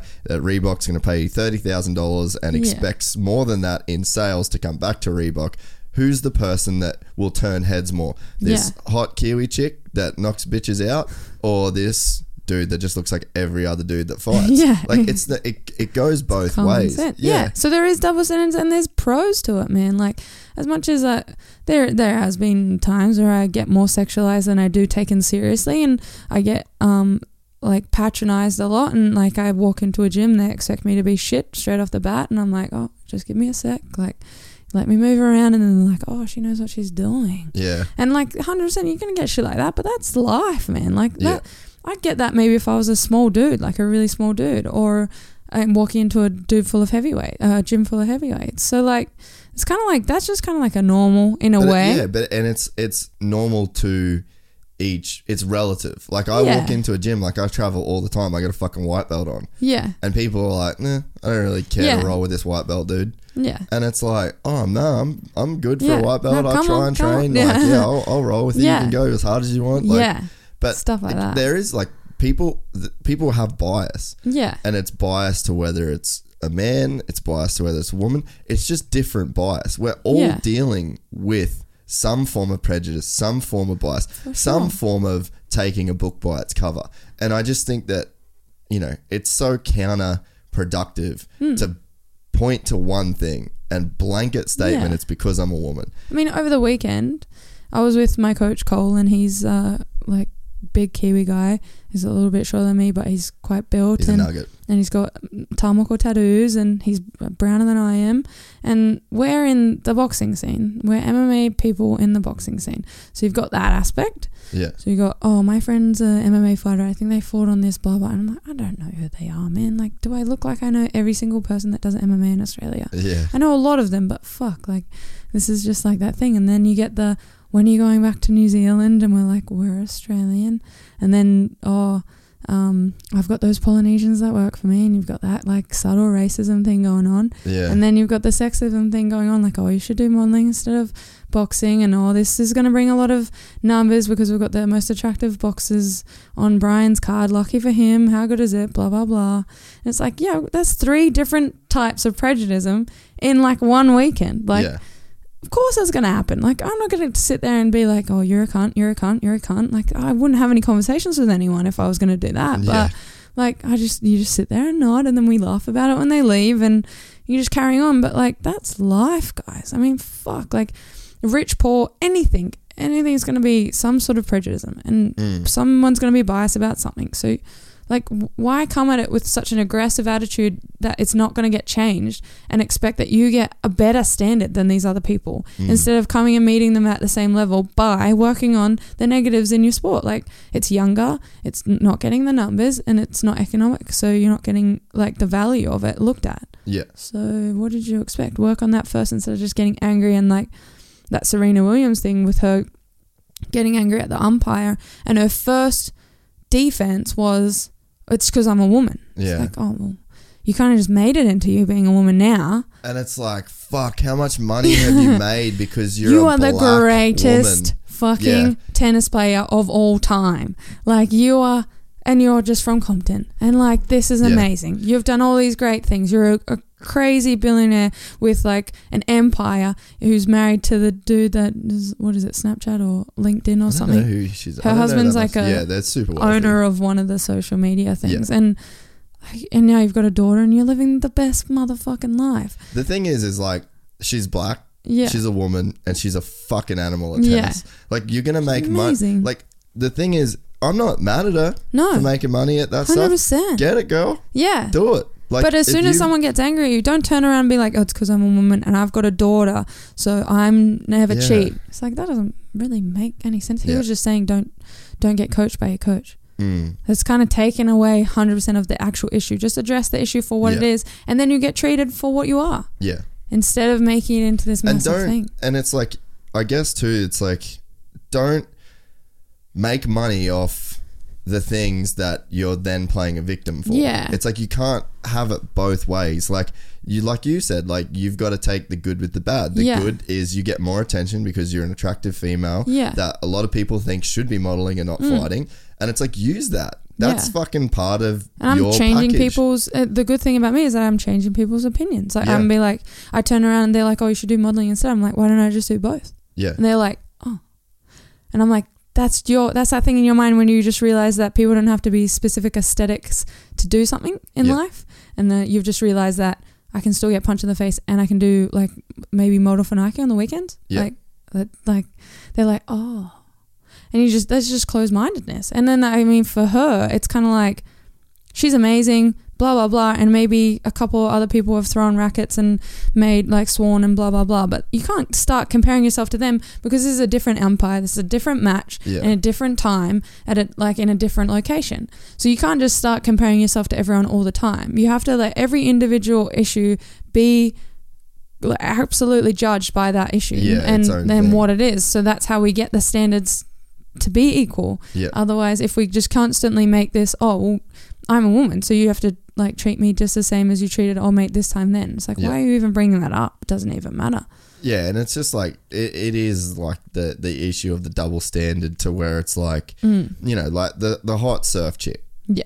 I mean, they wear bikinis. You're making money off these, like your Instagram is selfies in bikinis. Yeah, I don't. And it's like, don't cry that like you're getting objectified. Like, I mean, while you're on the front cover of like a billboard, or just posting like shit in bikinis all day long. Yeah, and it's just like, your just social media is covered in it. Yeah, just tits and ass. And it's like, don't objectify me, tits and ass. That's the worst thing with MMA too. Like, all these girls complaining about having, not all of them, but a lot of them complaining about having these double standards, and then they sell their soul on social media. Yeah, I don't sell my soul on social media. I have an okay face, so I can use that anyway. It doesn't really matter. But I'm not putting bikini pics up. I'm not chilling in my sports bra. I'm not doing them like certain things. Like, I'm not opening up my gi so that everyone can see how sweaty I am. Because that's what I've just decided to choose to do. Because I know that there is a whole lot of younger girls and generations that are watching me, even when I was fighting amateur fights in fucking Gold Coast, and are still watching me now, that shouldn't look at it and be like, oh, so I have to comply to the fact that I'm going to sell my soul on social media so that I do make money. And that's the only way that I can make money. It's like, no, you can still just be a normal, everyday person with standards and a little bit of respect for your body and still make money and still be attractive, or like use that attraction to your benefit. You don't have to then take that like pro side of it and run with it and just turn it into something sexualized. Like, yeah, I think it's just a little bit. I mean, each to their own, and some people actually like that. I mean, a lot of Americans. And that's the thing. Like I was gonna say, are like a little bit looser and just like whatever. That's cool. And I'm not. I'm fine with people. If you want to get your tits out on the gram, and if you want to show whatever the fuck you do it, like that's fine. You. Yeah, but if it is you, but the problem is if you then turn around and then say, oh, I'm just being objectified. Yeah. I'm just doing this. And all my photos being sexualized. It's like, well, what did you expect? You're not wearing any clothes. Yeah. So, like, you can't have that double standards, man. Like, you can't, bring your feminine aspect to it and then not understand why it gets taken for granted. Like, yeah. And I think, like, we've got a, like, I don't know, we've got a problem in society in a lot of ways too. And this is speaking from a guy, like, that there's a level of guilt that gets put on men. Yeah. Oh, for sure. Every single day, whether you're doing the wrong thing or not. Yeah. And there's fucking sex everywhere. There's all these billboards. Every fucking chick on the gram, like now. It's so sexualized. Yeah. But then it's like, I'll put it out there, but you're a fucking creep if you look at it. Yeah, but don't like it and don't follow them and don't have like a whole newsfeed full of it. Because it's being given to you on a fucking platter. You can't avoid it. No, and not at all. I went through a stage, like, it was a while ago, and I culled every fucking Insta chick that had, like, tits and ass out. Yeah. And I was like, this thirst trap fucking nonsense is like, there's no, but yeah, it's like, why am I looking at this shit? And it's like, because for free, man. Like, all you have to do but is it looks good to follow. me. Like, that's it. It's fucking biology. That shit looks good to me. That's what you're made that's to what like. I'm supposed to look at. Yeah. Yeah. And it's like, but then you get this, like, society tells you can't look at it. So then it's like, I mean, I think that there's this weird thing that happens, and it's something I've kind of thought about recently, to where it's like, when, you know, like, social media's fucked up everything. Every guy cheats. Every guy's texting other bitches. Every guy's, and it's like, it's causing more issues, blah, blah, blah. But you know what I honestly think it is there's now this level of guilt with men to where we're going, you know what? We're getting fucking shamed and judged anyway. Yeah. I am going to cheat. Fuck it. I already feel guilty. I feel guilty for not doing anything wrong. Yeah. So it's like, why not? I'll just fucking do something wrong. Get exactly I'm already getting, I'm already getting retribution by society, by women. Yeah. And I'm already copping it. Fuck it. I might as well get some of the benefits from all of this shame, all of this judgment. Like, and it's just because we, like, as females, we don't have, like, there's like those shirtless dudes and models and what on Instagram, it's not the same. Hey, like, I don't have like someone, I don't know, putting half their dick out on, like, or like really lowering that like towel, or I don't know, something super sexual. And but then, like, I feel like with dudes, you just look like a fuckhead. Yeah, you look a little bit feminine. You're a little bit fucking arrogant about yourself. Yeah, you just look like a fucking knob. That's actually less attractive. Exactly. So it ends up being like, I wouldn't follow it even if it was there, but the fact that it's not as well, and since that is the stigma that it's not good, like, when you don't have that double standard, because you just don't have a standard. Like, maybe chicks will like dudes' photos, but they probably have like a nice shirt on, nice pair of jeans, they're sitting in some streetwear and it's like a model shot or something. Like, that would be the ultimate kind of like, oh, why did you like that dude's photo? Yeah. But that's the equivalent. Like, you can't compare the two anymore. And the thing is, like, different shit triggers different the sexes, we're triggered differently. Yeah. And there's a lot of biology to where it's like, and I mean, you can go fucking so deep into this from like an evolutionary biology perspective, but it's like the idea of, like, we're just chimps basically. Like, we're just a little bit better than what they are. Yeah. And it's like that all it is for a man is just like, fuck as many chicks as you can and get as many chimp chicks pregnant. Yeah. And I'm talking in the animal kingdom world. But it's like the responsibility for that man, like, you can bail. Totally different. There's no life depending on you staying. No. So what's attractive to women, like, I look at your skin and I think, are you going to make me the best offspring possible? I look at your skin and think, are you healthy? Like, are you going to be a good donation to my body that's going to create the best offspring possible, so I can have a strong... me while I'm pregnant and I can't do shit? Are you going to take care of our kid? That's Is our kid going to be safe? I'm not looking at your, like, I'm probably looking at your body, see if you're holding yourself well and you're strong and all that kind of stuff. And like if you're going to be able to carry our kid, but not.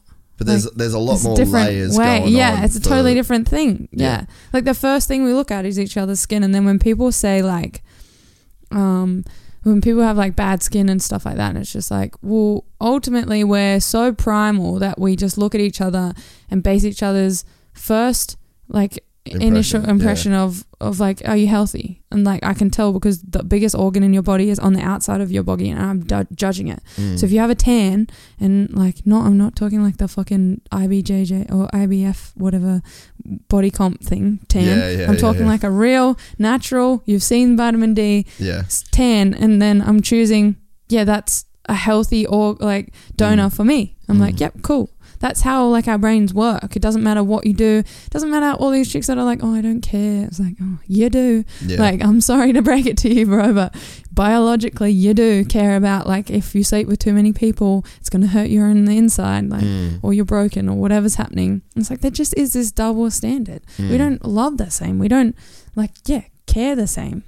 It's just a different thing. Yeah. So you can't expect the same equal standard. Like, yeah, exactly. And it's like, as much as it's like, women get exploited and sexualized, it's like we're getting exploited. Like the term sex sells is men. Yeah. Men will look at a billboard on the road for 4X gold because there's like 3 fucking bitches on there and with they've bikini. Just spent like a couple $100 on it and like, damn it.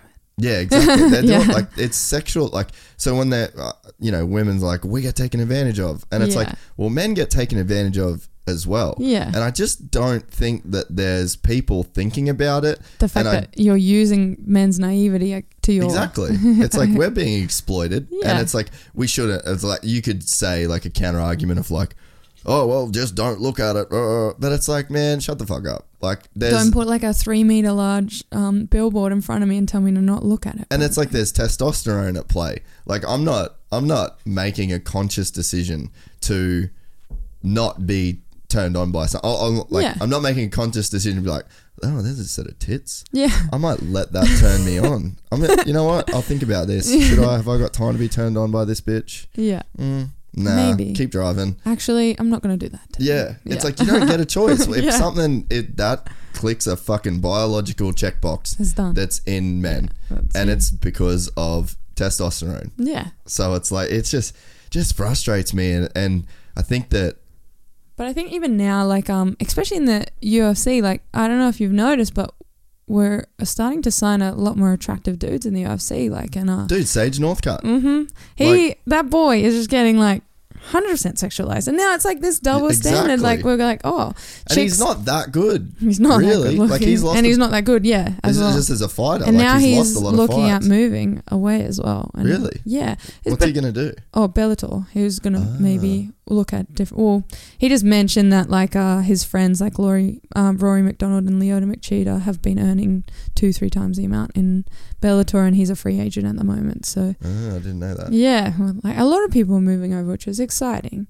I like how there's a competition. I'm not saying one's better than the other, but I like how there's a competition. Man, I've been watching more and more Bellator. And a lot of people have been, because we've got more of these like crazy Grand Prix and Chael Sonnen and like Rory McDonald Musasi, like all of these fucking massive names that you're like, oh shit, I want to watch that. And you know what? 1FC's doing some fucking shit man. Too. Renzo Gracie was in it the other day. I know, that's fucking crazy. He followed me on Instagram the other day too. So oh, really? I was pretty stoked about that. That's insane.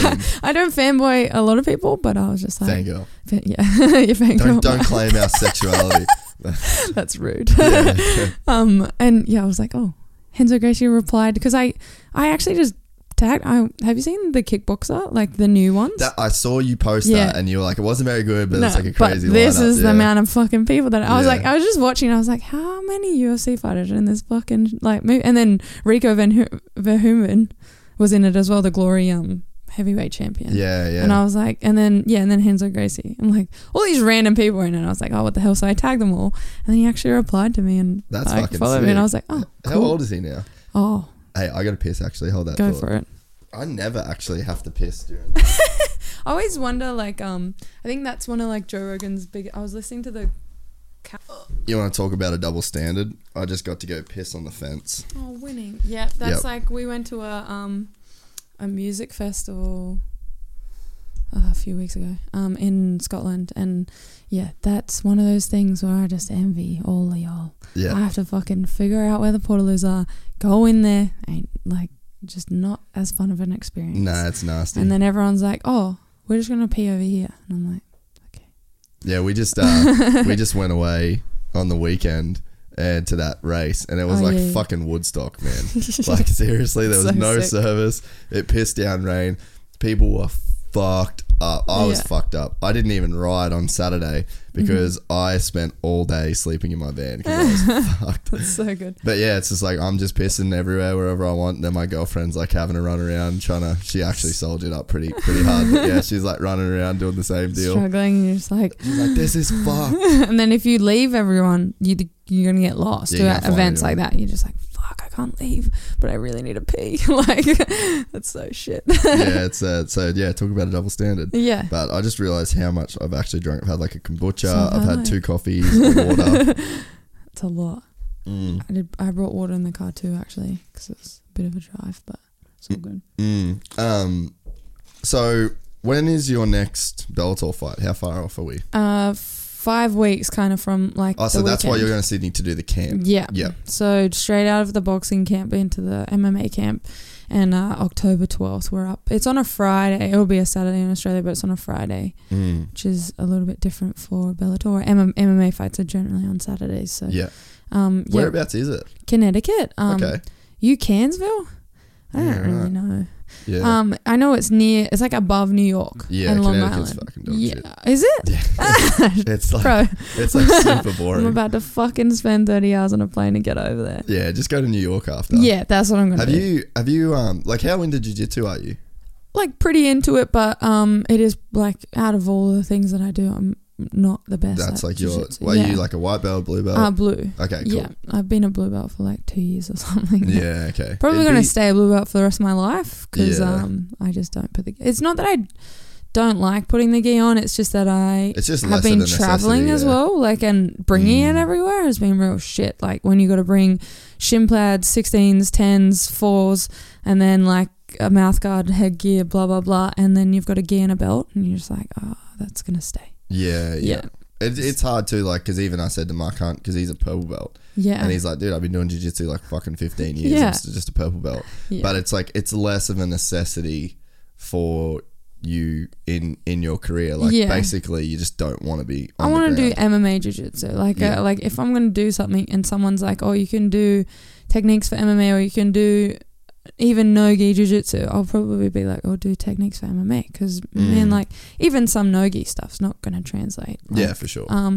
But as I love doing jiu-jitsu, I do love it, and I think like it'll be one of those things when I do retire, will just carry on my jiu-jitsu journey, end up getting my black belt one day. Yeah, because So, I like, think that'll be cool. You can compete for fucking ever. Oh yeah, and like I love going to comps. Like I like competing. It's just a lot of the time the comps have been like near my fights and stuff, and I have been like, oh, that's a little bit too close or whatever. But I've done lockdowns, I've done grappling industries, and like I think grappling industry is excellent for an MMA fighter too. Yeah. And then I think one of them before I left was like they're offering free registration for MMA fighters as well. Oh, that's cool. And I thought that was amazing because like fuck, we can't afford to do comps, man. Like once you do like no-gi opens and gi opens and your division, it's expensive, man. Like it's like $130 at least on a comp, and you're just like, oh, I don't get any money out of it. I don't get paid to do it, so I'm just putting money in. Whereas if I put money in for maybe a registration for MMA Australasia for my MMA fights, I'm going to get paid afterwards, so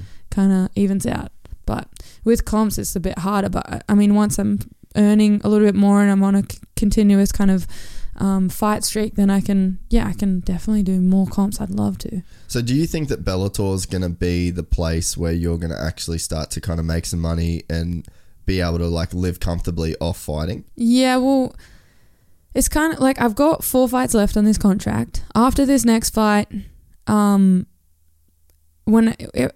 if I win, but even if I don't win, it'll set me up comfortably for at least a few months. Whereas that last fight, I hadn't fought in a year.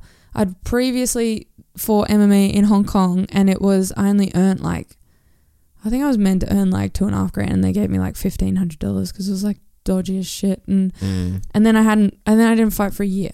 $1,500 didn't go very far for a year, and I was living overseas. I wasn't working, and so I've picked things up here and there, and I've earned a little bit of money here and there. And then I had my partner at the time just really pick up the financial stress, which I was blessed to have. Otherwise I wouldn't. I got my tax back. I sold my car. Like, certain things have just got me skimming by, and I had a little bit of debt. And so I fought that fight in May, and I broke even. Like, I came out of it with $0. I paid for the accommodation that we got in Thailand, because we had to leave the country because his visa had expired for Australia. So we kind of had to leave the country, and Thailand was a cheaper place to live. Yeah. And I bought the accommodation. That was the only thing I contributed to the whole trip. And yeah, and then that was me. No money again. And it's hard. Like, of course it's hard, but it's still like, if I can still get by with not working, I'm still not going to do it, because I find so much more reward in not working, having a clear mind, and then being able to train more and recover more and exercise more and all that sort of stuff. So after this next fight, I'll finally be in the green, and I'll be like a lot better off, and I'll be able to set myself up, and I can hopefully stop moving around if this is where I want to be. This next camp in Sydney, if I'm 100% on it, I'll move to Sydney. As much as I don't like Sydney itself, the camp, it's all about where I'm going to train. So you don't think you could get the same? It'd be more just like the training partners, right? If you stayed down at Coles at Heartbreak or something like that. Yeah, that's the only thing. Like, females, like getting females on the Gold Coast in a general sense would be very hard.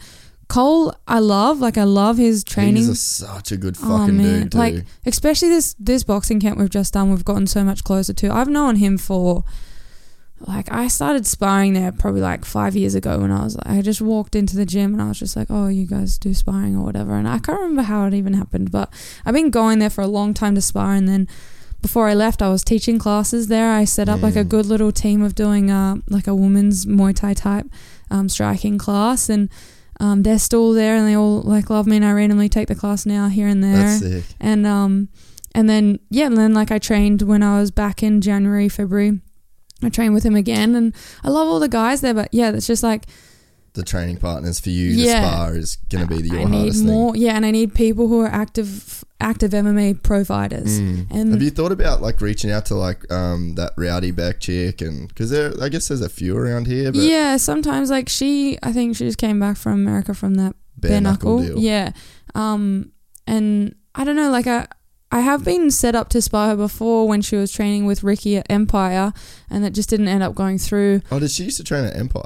Yeah, randomly for a little bit. Okay. Because you know Nick from Author, right? Yeah. Yeah, love him. Yeah, one of my great friends. Yeah, he's so cool. Yeah, like, so like all those crew and stuff, like I'm all friends with them. I've known Ricky since I very first started MMA when I was 15. He was at Puma. They're with Puma, yeah. And so like he's like one of my favorite people in the world, and it's just like with coming back, I literally came back to Australia unexpected, and I have no money, no car, no nothing. I'm sleeping in my mum's lounge room, and I was like, oh, how the fuck am I going to do this boxing camp? And so I take classes for Cole, and he gives me free training in return. He like really just picked up the game and just was holding pads for me, heaps of stuff, and really putting a lot of his own time into me, which made a massive difference. And then he came down and cornered too, right? Yeah, which was a bit of a shit bite, but we got it. Yeah, I saw your story. Oh my god. Fuck Tiger. Fuck Tiger Air, guys. Do not fly with them. Oh my god. Like, I don't even know why the promoter booked it with Tiger, to be honest. Like, cheap.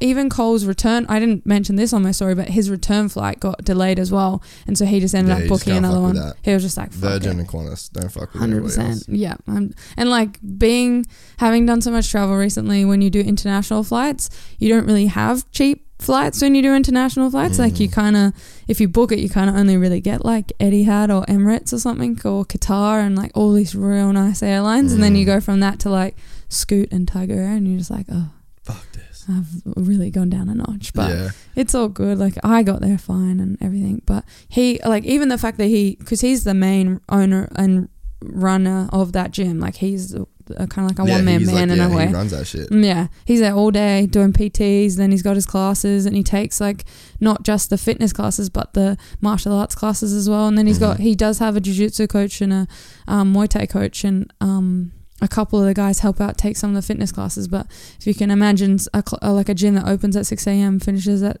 like 8.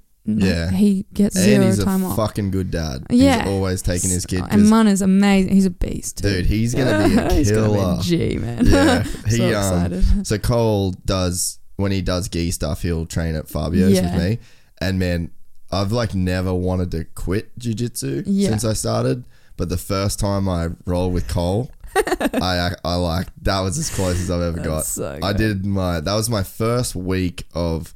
Comes in with a white belt, is he a blue belt now? No, he's a blue belt. Yeah. But he was a white belt for up until like last year, I think. Really? It was only like because he's so good at wrestling. He's never really had anyone to grade him, I think. Was But he it was my first week of training like a lot. Yeah. So I think it was my first week of training every day. Yeah. And then so I did Friday night open mats, stayed at my brother's on the Goldie, and then did the 10 a.m. Saturday open mats, no gi. Yeah. And Cole was there, and I didn't know who he was. He never met me. G'day, and I was like, hey dude, how you going? And I was like, I was like exhausted because I was just like, I'm just going to do every class. Yeah. And my body was fucked. And he threw me around like I was a fucking rag doll. And like, he's strong too. Like obviously like fitness strong, but wrestling strong as well. Like, he's built quite well because obviously he does live and work at a gym. But and like, he's a fucking Mary. Yeah.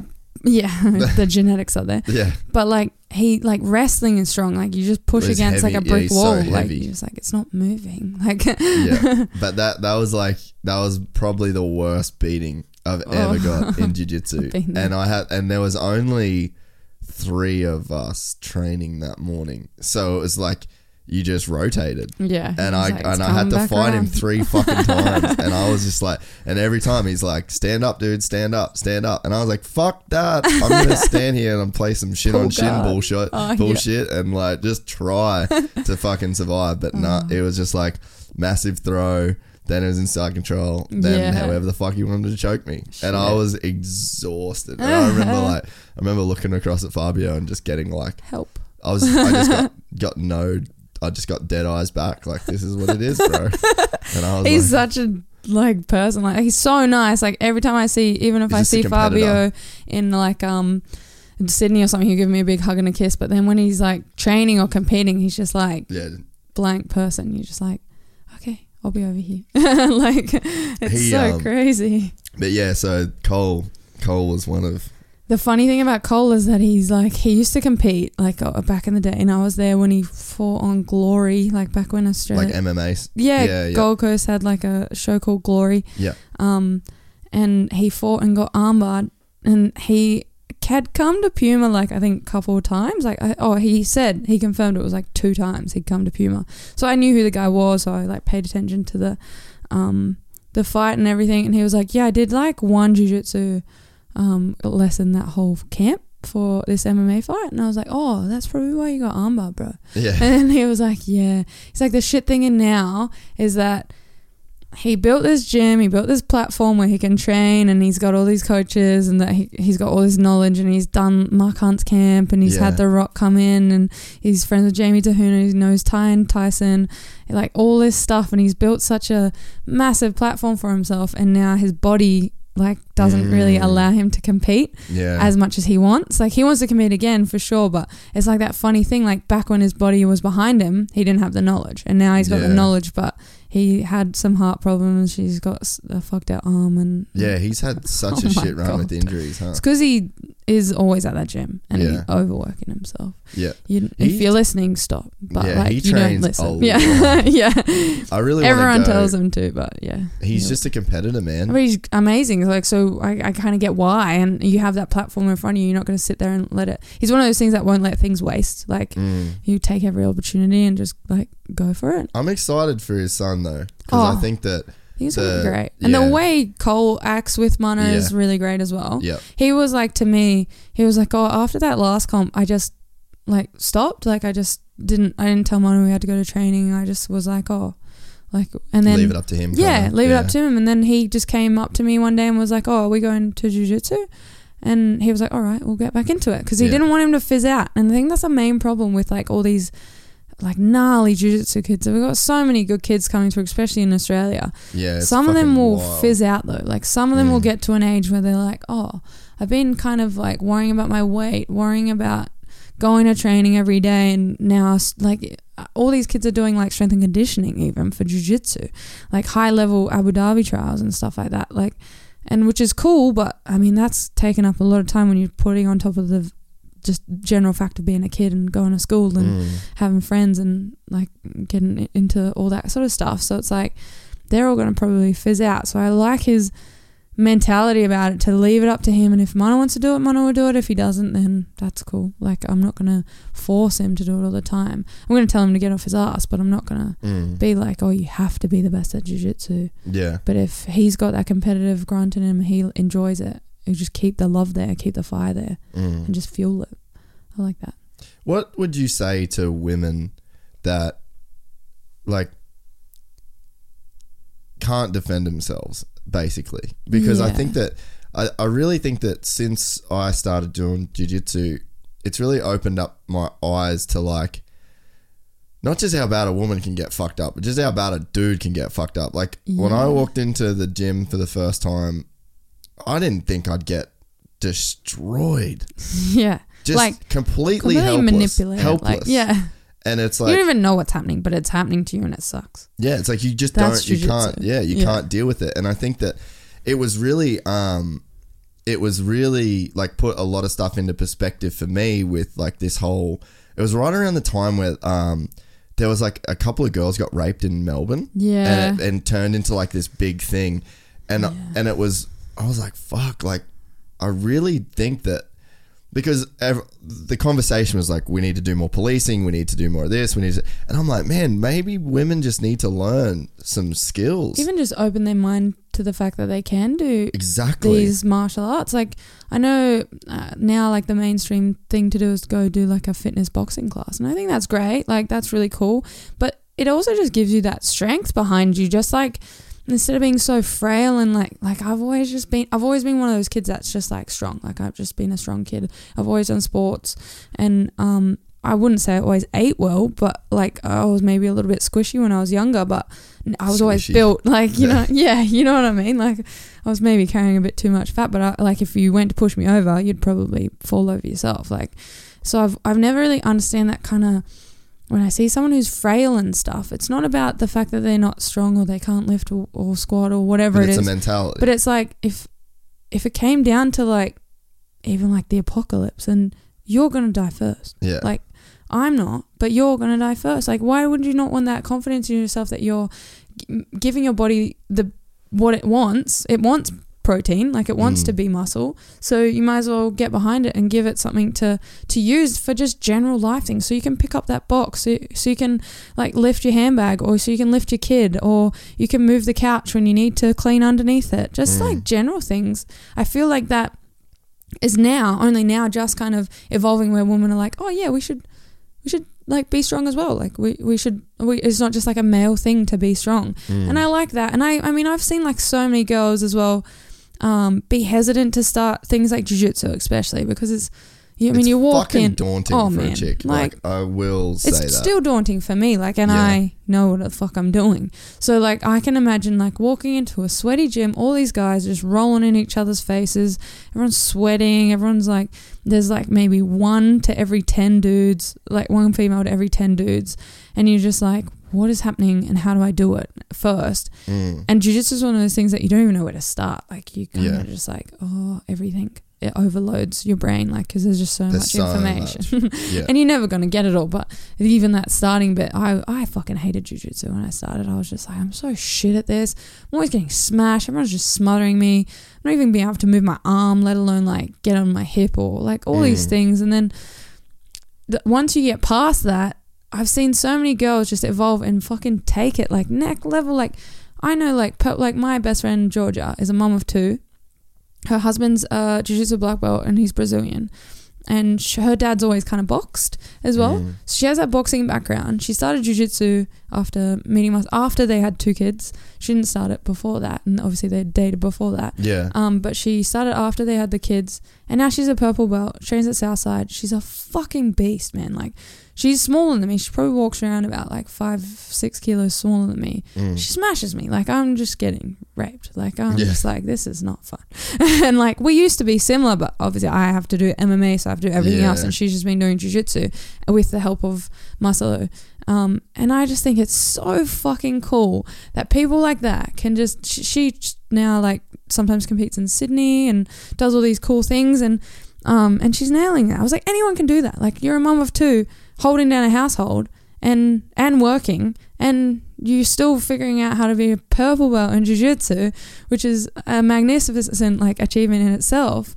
And then like, you can hold your own no matter where you are. And I think that's so cool and so inspiring for like a lot of people. And like, I remember even like, you train with Shane Young, hey? Yeah. And like, I remember when Rhiannon, man. She's the chick that I always like point people to. I'm like, man, this chick is cute as a button, but she will wrap you up like a fucking Christmas present. I remember when strangle you. I think she's so awesome. And then like I worked with Shane for like years at Flans. So we're both Flannery kids, and so I met her early on, and he was just kind of starting jiu-jitsu. I think he was a white belt when I met him, and then she was kind of like just thinking, should I do it or not? And I was like, dude, go for it, man. I was like, jiu-jitsu is really cool. Like, so I was like, it's so cool. I was like, Shane, tell her to get into it. Like, it's going to be great for her. Like, she'll love it.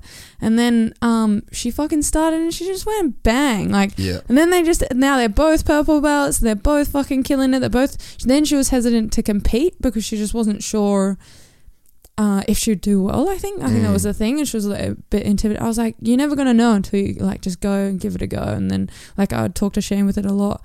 And then, now she's fucking killing it, and they've got a good crew of girls there too, which I think she's helped as well. She's helped the strength of, you start one girl, a couple of girls will come into a gym, they see another girl there, they're like, okay, so I can do this, and then next minute you got 5 and like 5 colored belted girls. Like, I think that's amazing. And I think like for anyone thinking about it, it's like jiu-jitsu isn't just going to give you that confidence in yourself to be able to walk down the street and not be as scared of life itself, because unfortunately we live in the 21st century and any fucking shit can happen. We've got drugs, weapons, all this shit, all these unknown factors that can just cause so many threats to not just anyone in general, but like females specifically are susceptible to it. And like, you start boxing, you start Muay Thai, you start jiu-jitsu, whatever you want to do. I would always recommend jiu-jitsu out of all of them. It just gives you this inner confidence that if something goes down, you're going to be not too bad off. Like, that person may be a little bit bigger than you. It was probably a struggle, but you're going to make enough space to get out of there. Yeah. Like, even if you don't sub them and choke them out and they don't go to sleep, you're going to make enough space to get out of there. And like, even if you show remote skill and ability to protect yourself, people like you can guarantee that motherfucker is getting out of there. Yeah, they thought it was going to be easy, and then they realize it's not. They meet it out. If like an attacker meets any kind of resistance. Yeah, and this is true with like men fighting men. Yeah, like, man, I had a guy when I did some boxing, and he always said to me, he's like, if you get in a fucking fight with someone, just one stiff jab. Yeah. Don't go throwing overhand rights and stuff. He's like, don't try and do any pub brawl stuff. Yeah. He said, just throw a fucking quick jab. He's like, even if it doesn't connect with them, it got to be a good warning technical shot. Jab. Yeah. That's a warning shot. And then 100%. He's like, he's like, if I see someone throw like a stiff jab at me, I'm going, you know what? Fuck this. This dude actually can box. Yeah. So it's like, this guy knows what he's doing. And even I think just the mentality of, like a chick like Reet, and she's the best example because she wasn't a chick that had martial arts background. She's not a fighter. She's a super cute little blonde girl. She's blonde. She's got freckles. She's stunning. She's just like, she's a little bit smaller. She's got a soft voice. She's like sweet as going over me. The girl next Average door. Joe. Yep. And she has invested in these skills, and you can see like the confidence that she has. You can see the way she talks to people, like that shit. That's the shit that I love that martial arts does to people, Yeah. even to males, but mainly to females. Like just the confidence it gives you. Like that confidence will allow you to avoid I was going to these say confrontations. that's enough to protect you. Yeah, just being like, get out of my face, like, Yeah. and don't do that. Like, I've never been in a street fight in my life, never been in any street confrontation in my life, and I think mainly it's just because I just turn around to people and I just laugh at them. Yeah. I'm just like, don't do that. Like, that's silly. And you got Just nothing sit to prove. down. Like, You've been in fights every day. Yeah, I only get paid to fight now. If you're gonna try fight me in the street, you got to pay me. Like, that's the only way it's gonna happen now. That's my mentality, and it's like, fuck, like, I don't need to prove you, but as well as that, I can just be confident enough that this is going to go down my way no matter what. So, yeah. And that's fucking badass. And that's something that you've invested. Yeah. And it's like, I'm not a big dude. Like, if some guy comes up to me in the street, like, he's a bigger dude. Like, if I didn't have skills, it's going to be just as easy for that dude to fuck me up as it is to fuck 100%. A chick up. Yeah. So it's like, I think the conversation always goes to like the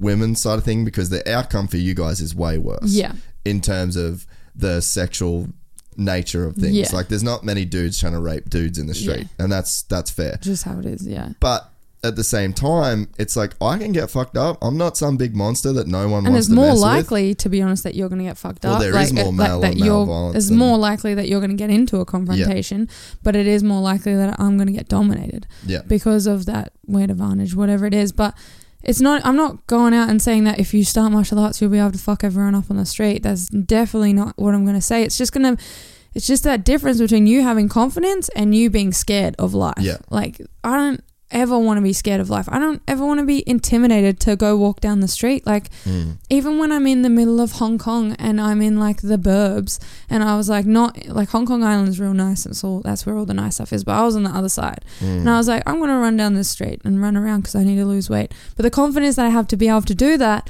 whereas I can imagine a lot of girls would have been like, oh, it's a bit dangerous. Like, what if something happens? And like, Hong Kong's one of those places that stays up till like 4 a.m. in the morning. So there's a lot of people on the street. There was a lot of people going on, and I was like, I'm happy that I'm confident in myself that if something goes down, I'll either be able to sprint it or fucking like push you off or whatever it is. It's not even like martial arts mainly. It's just the confidence that my body is ready for this. Like, you can hit me. I'm not going to go down the first time, maybe go down the second time. Yeah. Like, so I've got that advantage in itself. And so it's just like, you just kind of want that confidence, and you're like, I don't understand why you wouldn't want it, and it's not going to ever be a negative aspect, even if you only do it for like a couple of years.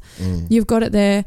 You can maybe go back to doing the gym or doing your little boot camps or whatever it is. It doesn't matter, and that's awesome because your body's still like strong enough to be able to deal with things. Yeah. I just never want to be the kind of person that can't like move a couch by myself. Like, I've been stuck in situations where I've had to put like a moped in the back of a territory, and I did it. I was like, fuck it. I was like, I'm going to lift this shit, and like, it wasn't easy, but I know that a lot of people would not be able, they'll be stuck in those situations. And I don't ever want to be like that. So it's not even that I don't want to rely on a male to do it. That's not what it is. It's just that I personally, I want to do it. And I've always been an independent person, so I just want to do it. So I encourage people to do that themselves and never be limited in their own abilities. Just kind of like, I think it's getting more and more popular for like females to do. I'm seeing like a lot more Australian Muay Thai fighters. I'm not seeing a lot more boxers. I mean, the girl I boxed on the weekend was an AFL player. Yeah, right. And she must have seen that, like, started in it. I'm not really sure how. And then, decided, oh, hey, I want to do some boxing. Now she's had like 4 fights and stuff and in between her AFL seasons. And I think that's awesome. Like, you can now do footy and then you can do boxing, and then you're like encouraging all these other people to do boxing or martial arts or footy or these things that they were told that maybe they shouldn't do or avoid. Yeah. Well, we're going to wrap it up because we've got another podcast coming in here shortly. I've really enjoyed talking to you. Thanks, You're man. a super cool person. You're cooler than you come across on Instagram, which is cool as fuck. Thanks. So, I get told that. I appreciate that a lot. I'm trying to, like, social media is one of those funny things. I'm trying to show my personality. You can't really like portray your personality on a digital thing. But you know the thing too, though, try. like the best thing about the podcast, and I was talking to a guy about this on the weekend, and he like listens to the podcast, and he was like stoked, and we were having a conversation, and I sort of said to him, like, the person that you are on a podcast is the person you are. Yeah. Because it's like, we've been going for fucking 2.5 hours. Like, you can't keep up some kind of facade or bullshit fake personality. You could try. Like, you could try, but I mean, unless you have last like your 30 minutes. publicist or whatever sitting there, that's about it. But yeah, so you're a super real person. Thanks, and I'm going to be tuning into your fight for Bellator. Perfect. Can't wait. Thank you very much for coming, talking about the stuff that you did. I think you got a super balanced perspective on a lot of the stuff we talked about, and I'm glad that you have the confidence to talk about some of this stuff and not feel pressured as a woman to stay in that lane or join that mob Offend mentality. people, Yeah. So I think it's that's like just a credit to yourself in general, that you've got the confidence to say the things that you actually believe in. Yeah. Even Thanks, though man. they're not the most popular beliefs at the moment. It is what it is, but the more you say it, the more people will kind of jump on board and open their mind to new opinions, and that's, I think, the ultimate weapon that you have. It's just having your opinion and educating people. Perfect. Well, awesome. Fucking enjoyed it. You're a legend. Thanks, man. I appreciate it. Cheers. Sweet.